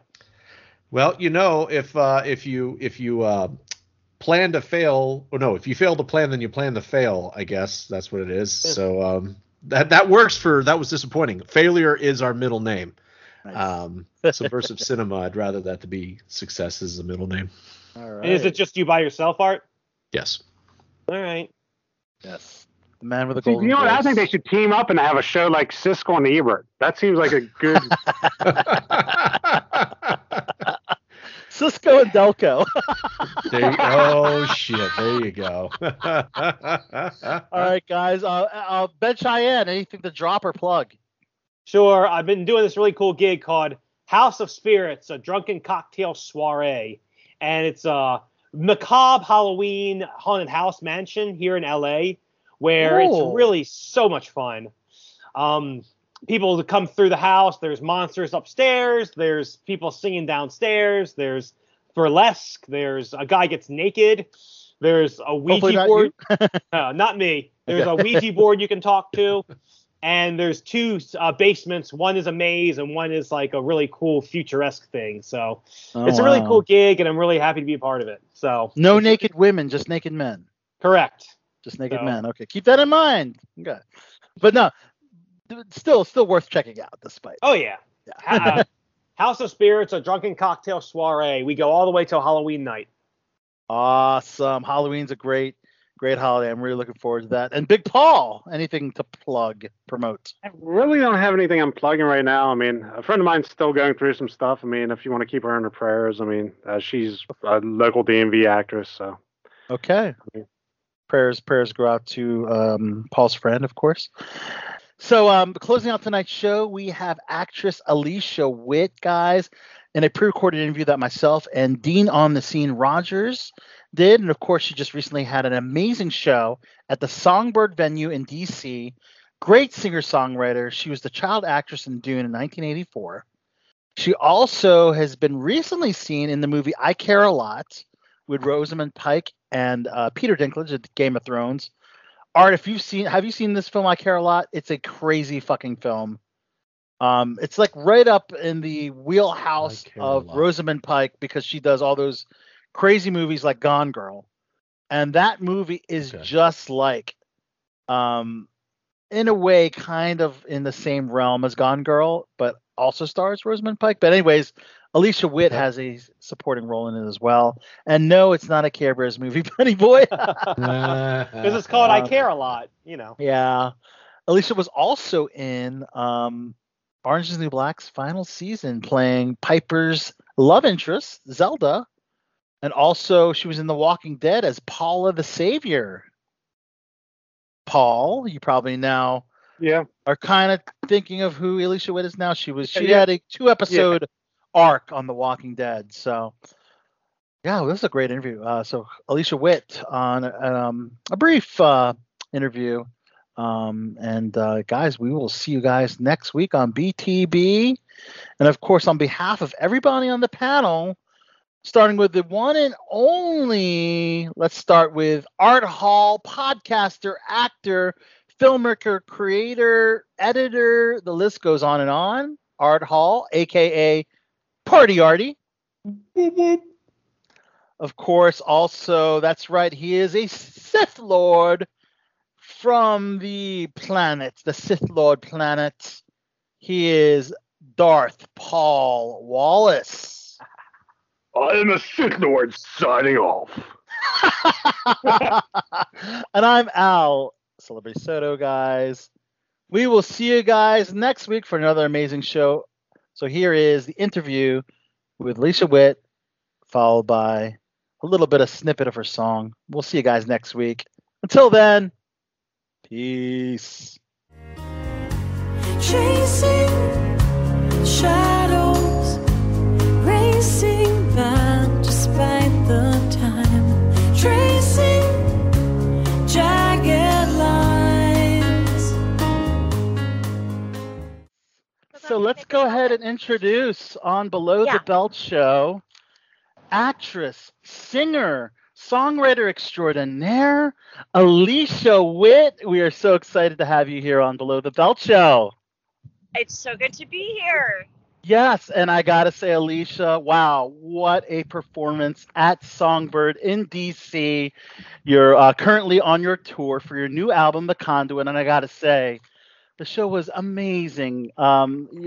Just everything about the show, your voice, the piano playing, the violin, the guitar, the drums, and just collectively, just amazing music to my ears, Alicia. It was a beautiful show. Thank you so much. I'm so glad that you could make it. Absolutely. Here also with Dean on the Scene Rogers, who actually had the pleasure of interviewing Alicia a few years ago, right, Dean? Yes, indeed. In fact, the last time we met, interviewed each other was you were at the airport and we were communicating by phone, and then I met you at the original Songbird a couple years ago. I sure was. That's right. Nice to see you too, Dean. Nice to see you again. So overall, how has the tour experience been thus far? It's been really fantastic. It's been a whirlwind, that's for sure. But it has all been somewhat seamless and a lot of fun. My bandmates are incredible. I'm traveling with 3 of them. And as I speak to you now, we got a late checkout, and so we were able to sleep in this morning in Atlanta. That's always good. Had a book event last night, and which we'll get into. Night off, and then we're playing at Eddie's Attic in just a few hours. So I'm gonna grab some food and then start loading and start it all over again. I love tour life. I'm so grateful to get to do this, especially at a time like this when we've been not able to play live music for such a long time. Right.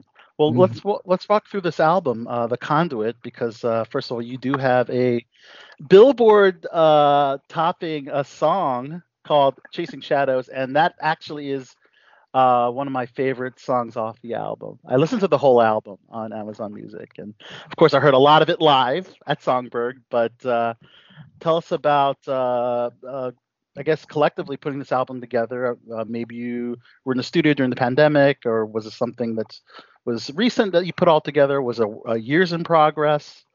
The writing of the songs has been years in progress, but I mean, they're a collection of songs that I had all set to go. They weren't written during the pandemic. I was due to get into the studio in March of 2020. In fact, I had that all booked. And as it all timed out, of course, we had to delay that and push it several times. But I just felt like all of the songs that we chose fit that common thread of people who are significant to you being conduits, sometimes rather than the person that you're supposed to end up with or friend that's going to be by your side every single day for the rest of your life. But they make their mark nonetheless. And that's the hope behind the collective, the Conduit album. I am just so proud of how it all turned out, and loved the producers I worked with in Nashville. And it feels like the perfect time for this to come out, because it is really all about connection. All the songs, and it's what we need right now more than ever. So to get to play these songs in front of an audience means the world. Amazing. Well, that's pretty good, Alicia. And I also heard your new album. It is sensational. And a couple of my favorites are I Hope It's Me and Someday, which was sung in a cappella. And then that beautiful piano just comes in at the perfect timing. And I want to know, what was your inspiration behind Someday? That's one of my favorites. Thank you. Someday is actually, the lyrics for Someday were part of what I brought to my writing session for my song Younger, which ended up on my 2018 recording, Yes. 15 Days. And Someday was the original inspiration for what became Younger, because Younger is a co-write. And one of the magical things about co-writes is that you come in sometimes with a nugget of an idea, and then the other writers take it in a direction you never would have imagined. And we ended up not really using any of the words that I had. Well, the bit about connecting when we were younger, like we did when we were younger, was actually originally in Someday. So that's not in the lyrics to the current Someday song. But it's all about that feeling of just loving someone that much, and also knowing that if you were to say all of those things to their face, it probably wouldn't be received in the way you hope. So it seemed easier to put it into a song. Well, we gotta bring up the book, because you got a lot to promote, by the way, Alicia. You have Small Changes, which is a pretty much a rules-free guide to add more plant-based foods, peace and power to your life. And interestingly enough, a friend and colleague of mine, Elena Moscat, worked with you on Cecil B. Demented back in 2000. She says hello, but she told me a story about she'd always have to prepare vegan foods, for you specifically. I don't know if anyone in the cast back then was, but it seems like you're kind of like doing the vegan thing before it was trendy. Most of Hollywood seems to be following suit now. Tell us about a little bit about the book and how being a vegan has changed your life.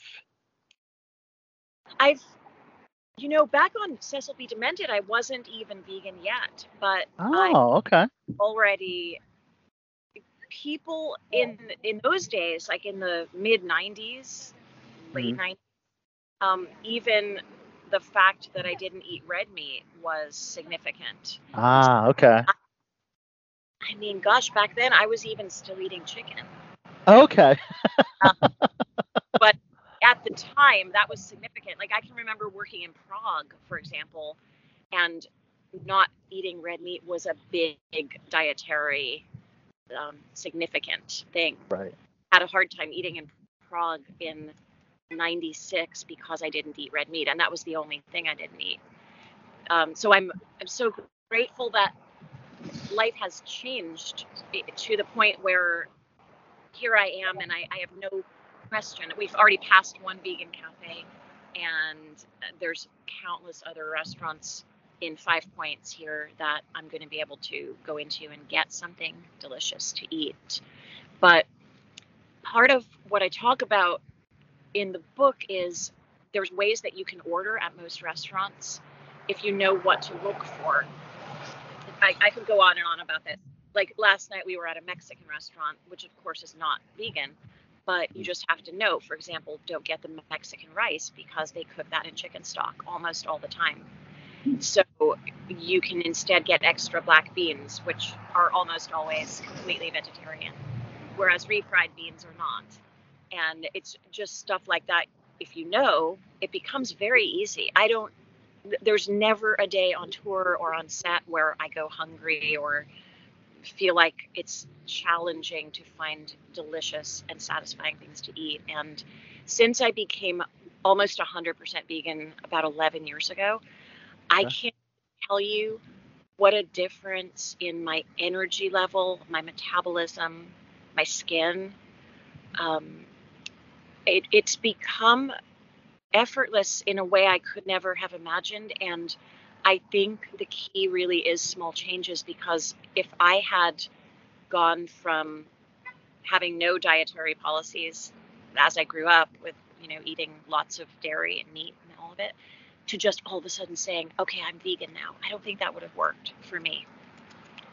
So I'm excited to get to, I think this book might help not only people who want to be completely plant-based, but more especially I'm hoping to reach those who say, I will never be vegan, that's not for me, but I want to include more plant-based options. I want to help expand what people think of for food so that they don't have to eat meat twice a day, for example. Okay. And of course, you can get small changes at all your favorite bookstores, online or in person, I guess. And in addition to recipes and eating habits, anything else that we can find in the book? I'm imagining some exercise Yes. routines. Yes. There's simple exercises that you can Yeah. do every day, even when you don't have very much time. There's meditation practices that also you can do anywhere. You don't have to take a fancy meditation course or, spend 20 minutes twice a day to make a really big difference in your mindfulness. I love to journal 5 things I'm grateful for at the end of each day, or at least think them as I'm going to sleep. Like last night, I couldn't find my journal. I think I packed it, but we reconfigured everything in Nashville yesterday, and I couldn't find it. So rather than tear everything out of my suitcase and lose 15 minutes of sleep doing that, I just thought of what I was grateful for as I fell asleep. All right. That's good to hear. Well, I'd like to switch gears to acting projects because I actually watched I Care a Lot last week. I wanted to talk to you about that. How's your experience working on that project, working, with Rosamund Pike? And because I think I told you when I saw you in person, they're all pretty much antagonists in that film. They're all pretty evil people, but yours was kind of like the likable of the evil people, I guess. I was the first person to say that, and I'll take it. I'll take your word for it. I didn't think she was very likable. Well, it's just, I guess, your demeanor, and then after, spoiler alert, but after being killed off, sadly, I was a little distraught. Or maybe because, I like you as an actress, but that same feeling of when Rosamund Pike's character was shot, I didn't get that feeling when you were killed. If that makes any sense. Well, that's lovely. Thank you. I also, one thing that made me laugh that you would probably have noticed then was you watched it so closely, which I love and appreciate. Ernest, come on up. I have a friend with me today. Hello. Aww. Cute. Tour life, so we're just sitting on these steps. Yeah. Did you notice the pictures? Because they always ask you when you play a role to submit pictures from your own life, your background. Yes. And sometimes they use the faces of your friends or your family, or they'll sometimes pose other people into those photos. So they asked me for a whole bunch of those for both for Dr. Karen's office, but also for the candlelight vigil photos. Oh, wow. And I laughed so hard when I saw the photos they chose of me for the candlelight vigil, because after her being so nasty throughout the scenes she was in, the photos are all these most innocent. Like there's one of me in pigtails with a birthday cake in front of me, and there were other photos of me with my dogs, my real life dogs. Aww. Like, oh, poor Karen, she was such a sweet lady. That's what I'm saying. She's a sweet lady. Peter Dinklage's character's from the Russian mafia. And then, of course, Rosamund Pike's character of Marla was a complete con artist. So, like, who do you like? Who do you cheer for? So I thought that was very interesting. And a very different role very recently in Orange is the New Black's final season, working closely with Taylor Schilling as her love interest. How did you enjoy that experience working on the final season of Orange is the New Black? I could barely believe my luck. I loved that show. I had wanted to be part of it for years, I just was a huge Real fan fan of the show, yes. Yeah, but you don't, as an actor, you don't really get to, I mean, you can put out the feelers, of course, but it's not up to you what. Making sure. Yeah. So yeah, I loved it. I was thrilled to get to be on Orange for the final season and to play such a significant role, and to get to be part of that storyline, the Piper and Alex one, because people feel so specifically about it. Some wanted her to get out of what seemed like a toxic, cyclical relationship, and then others really wanted the two of them to end up together because they clearly loved each other. So I'm just thrilled I got to be a part of it. That's awesome. Yeah. That's great. That's great to Dean. hear, Alicia. Well, the last time we talked, you were completing your 7th Hallmark film, Our Christmas Love Song, and this last year you made your 8th film for Hallmark, Christmas Tree Lane. Yes. And we have to promote the Christmas con that you're going to be appearing in with all the Hallmark stars coming up December at the New Jersey Expo Center. So I'd like to ask, what is it about these wonderful Hallmark movies that keep you coming back time and time again? Yes. I love that they make people so happy, and I love that I get to be a part of people's holiday. And it's such a sacred time of year. It's a challenging time of year for some, with families who don't all get along. And all year long, I hear from people that these movies help make their holiday better. And there are people that tell me there's a specific movie I've made that they watch all year round because it just makes them feel good. And everyone seems to have a different favorite, and I just am so honored to be a part of that.